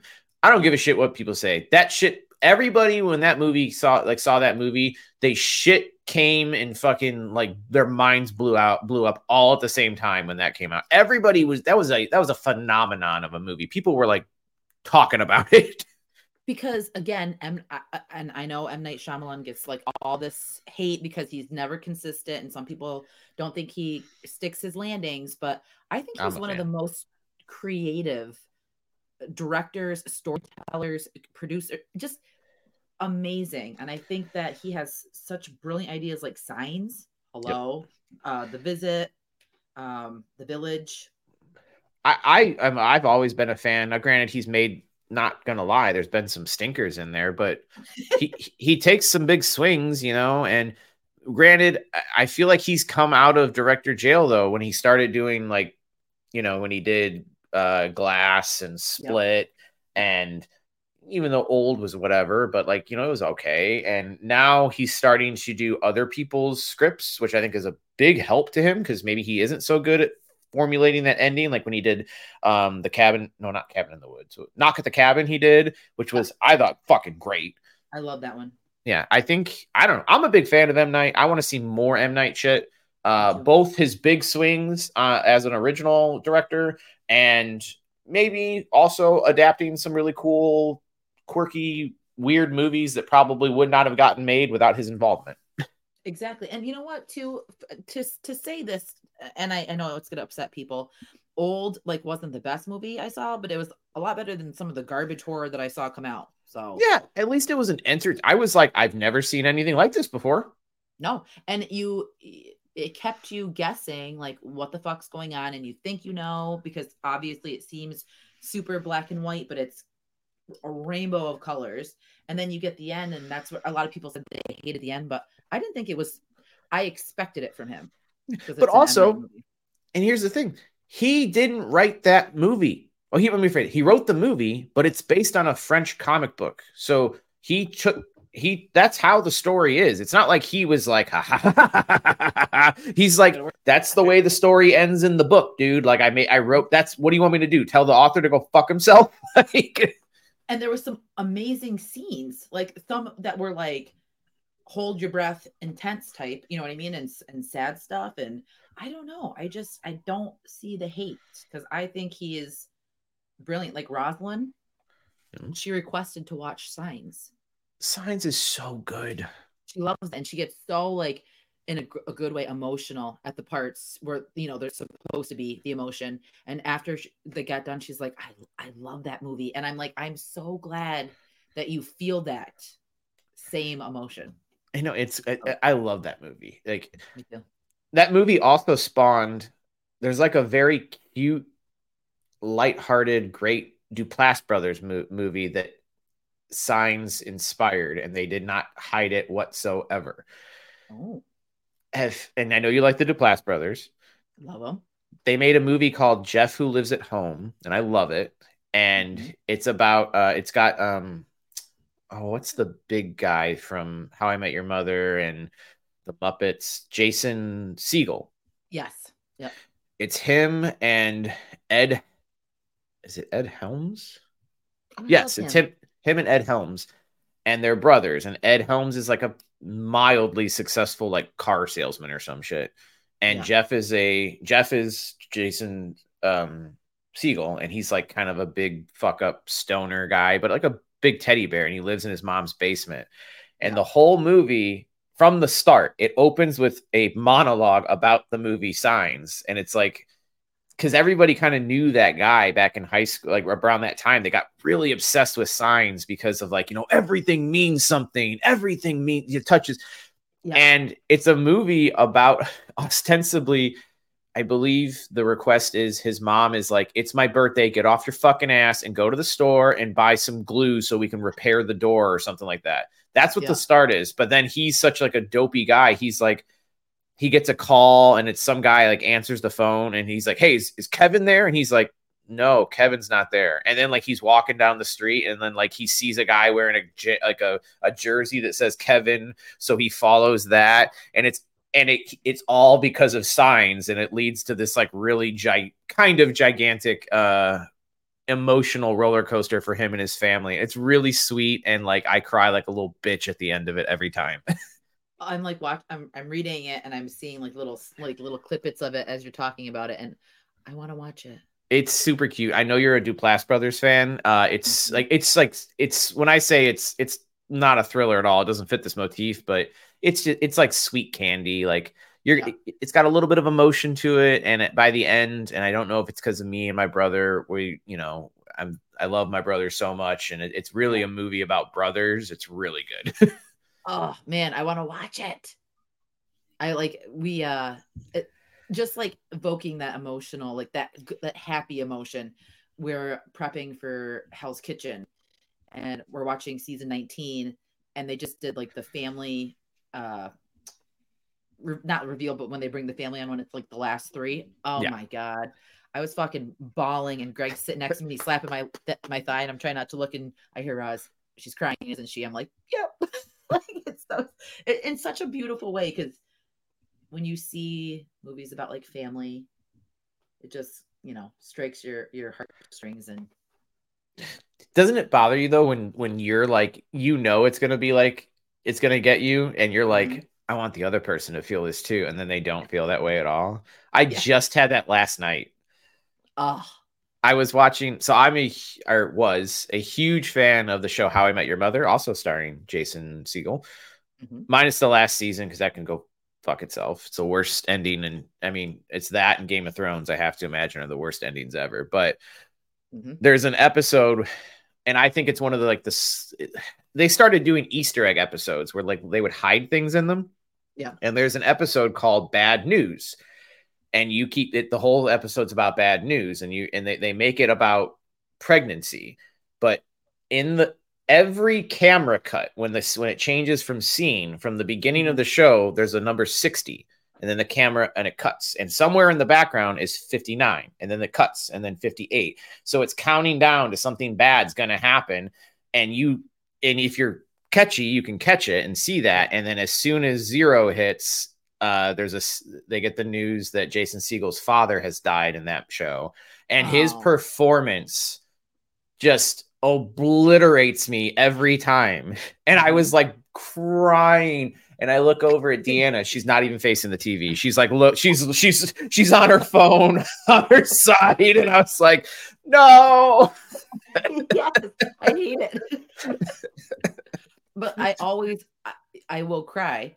And sometimes Greg gets the mistiness, and I'll see him like do his lip talk, and I'm like, hello.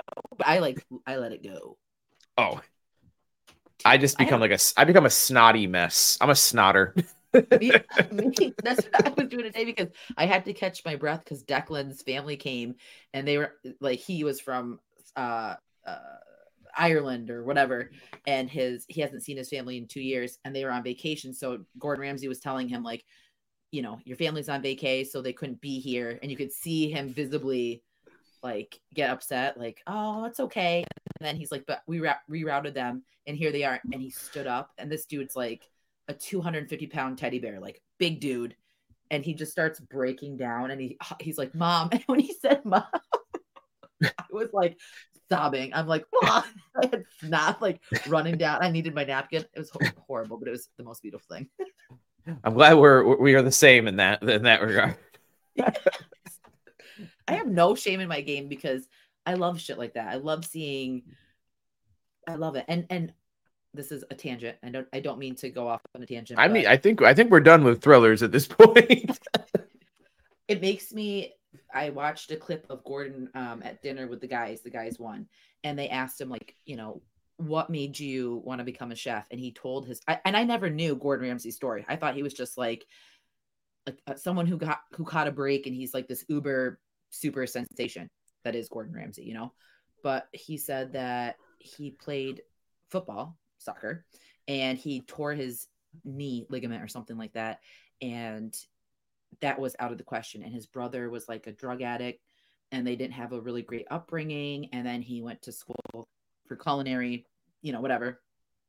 And the way he was describing how he still has to pinch himself, and he never wanted to go back to the way that it was for him. Like, just hearing that he's so rooted, and he had like such an honest, you know what I mean? Like a humble beginning, and he's still humble to this day. Like, who jet sets in fucking helicopters, he's still grateful and like recognizes where he came from. I think that's beautiful. I think it is. Absolutely. You know, watching him when he tells people, you know, if they don't win, come work at my restaurant. Like, I have a job for you. Or the way he's just so like caring and cares about people. Oh, it just doesn't that make you just so much more endearing to a person? Like, I love Gordon Ramsay, but like, here's a person I think is like that I see all the time. And not so much because like he's necessarily giving or whatever, but just who they seem to be as a person, and they don't seem to be lying.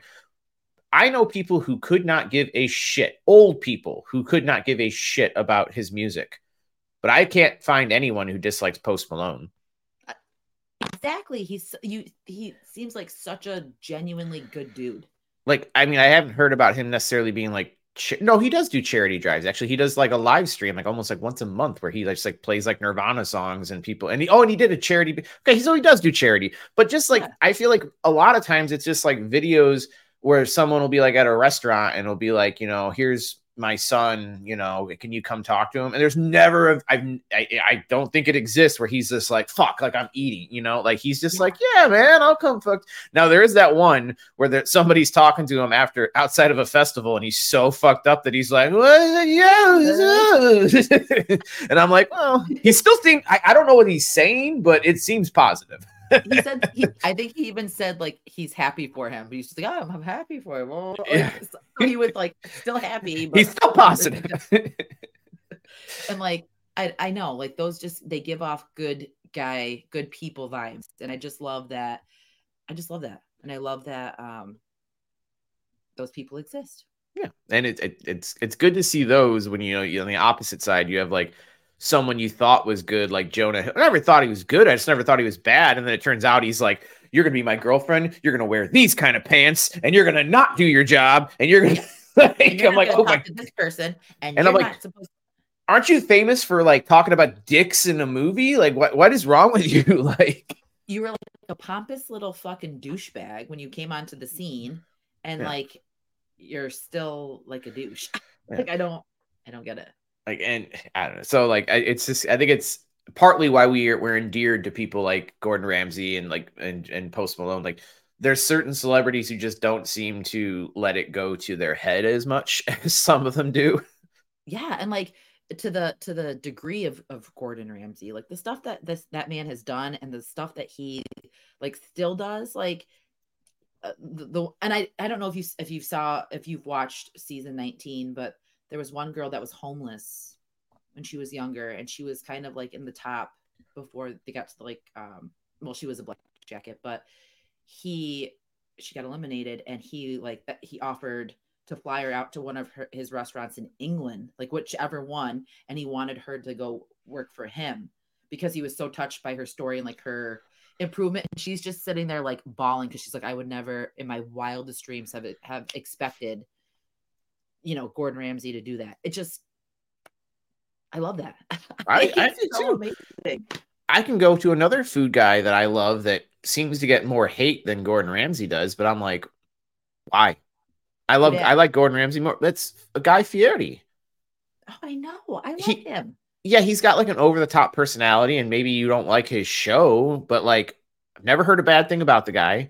He does countless things for charity and whatnot. During the pandemic, he himself raised over $25 million for the Restaurant Workers Relief Fund. His show that some people like to make fun of him for because he's got goofy hair and he drives a dumb car.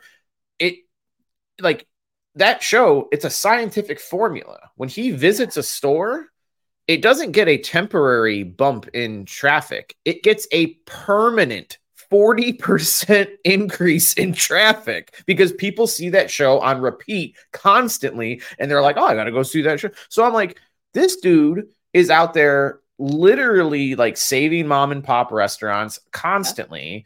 Yep. And just people want to hate on him because he's like, chubby, and he's got hair he's got frosted tips and likes muscle cars. Like, oh my God, that's the worst thing ever. And then again, I'll go back to, then Chris Brown could beat his wife, and some people or beat his girlfriend. And then some people are like, yeah, but he makes pretty good music. Oh yeah.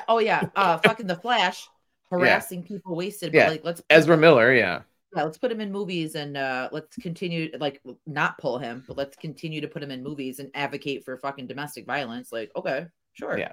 What else? Yeah, but the chubby guy having blonde tips and saving restaurants, fuck him.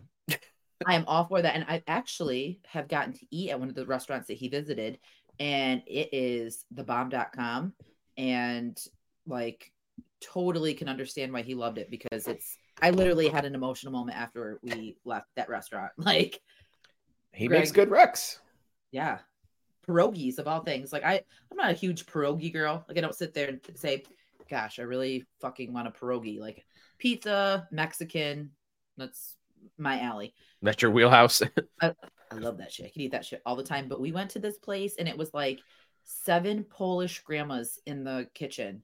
And that food, you could literally taste the love that is put into that food. And it was, oh my God, it was such an experience. So fucking good. It sounds awesome. I wish I could try it. Yeah. I'll send you a pierogi. Yeah. But I guess we somehow got into a whole little mini segment there about people, nice people in Hollywood, and not just Harvey Weinsteins and Jonah Hills, but Yeah, I mean, I think it's good that we end on a happy note, positive, because that was because we see, spent and an hour and a half talking about people like fucking each other over and molesting one another, and yeah. I know somehow we always seem to like reel it back in. And again, another tangent where I would love to see what was the starting point of where we went on that tangent. We started at some point, we were talking about movies where people get molested in, and we've ended with, it was a good guy, Guy Fieri. And I'm gonna send you a care package of pierogies. Yeah. But this was a fun episode. I'm glad that we got to touch on our thrillers. I think it was fun. I'm glad we got to do it. It's something that's not exactly in our wheelhouse. It's adjacent. Yeah. We like to talk horror, but so it's adjacent, but it was something different. And I thought it was good. And everyone's going to think I'm obsessed with David Fincher, and you're not wrong, but okay, that's the one thing that I will support, is being obsessed with him, because he is a genius. And I wanted to add before we leave that the poster for Killer, is it Killer? The new movie's doing? Killer, yeah. I can pull it up, actually. Reminiscent of John Doe's sketch from Seven. It reminded me of, like, not in the most direct way, but an indirect way of, like, the look of John Doe. Of like what it's, like, how it brings it up. I mean, and that's, who knows? I mean, what that's going to be, but let me see here. Yeah. I think it was like the hat, and I think it was the way that he was holding the gun. Yeah, almost like a kind of holding it like a dork, almost, I would say. Like, yeah. Let's. Oh God, I'm on Sandy, but whatever. I'll put it in later. I'll put it in post. Yes. I'll send you the one that I'm thinking of. I saw where he's wearing like the fisherman's hat, and he's just got the gun, like, yeah, and it's very plain, but it's drawn. It's not a man. So again, yeah. Could have, Intruder looking at you. We could have, or Intruders looking at you. Intruder is a good movie. Yes. And it has a great poster, actually. Well, but they're doing something right. I think that'll bring us to a close on thrillers and great people in Hollywood. I love it. Do you got anything you want to plug? I got nothing. I don't have an episode out for Monday. I'm releasing an episode on Friday. Now that school's back in session, I'm changing my release days from Mondays to Fridays. So there's that. Hell yeah. All right. Yep. And I'm doing this. So be on the lookout for the next episode of this if you're listening. Yeah. Otherwise, sorry. Next episode, maybe alive. We still got to do our find our public forum, or what is it called, movies? Public domain movies, which I have found a list, and they're all really old, but if we can get some people together and laugh at or enjoy a really old classic movie, I'm down for it. I think some people would come hang with us, but yeah. All right. We will check y'all later. Bye. Good night.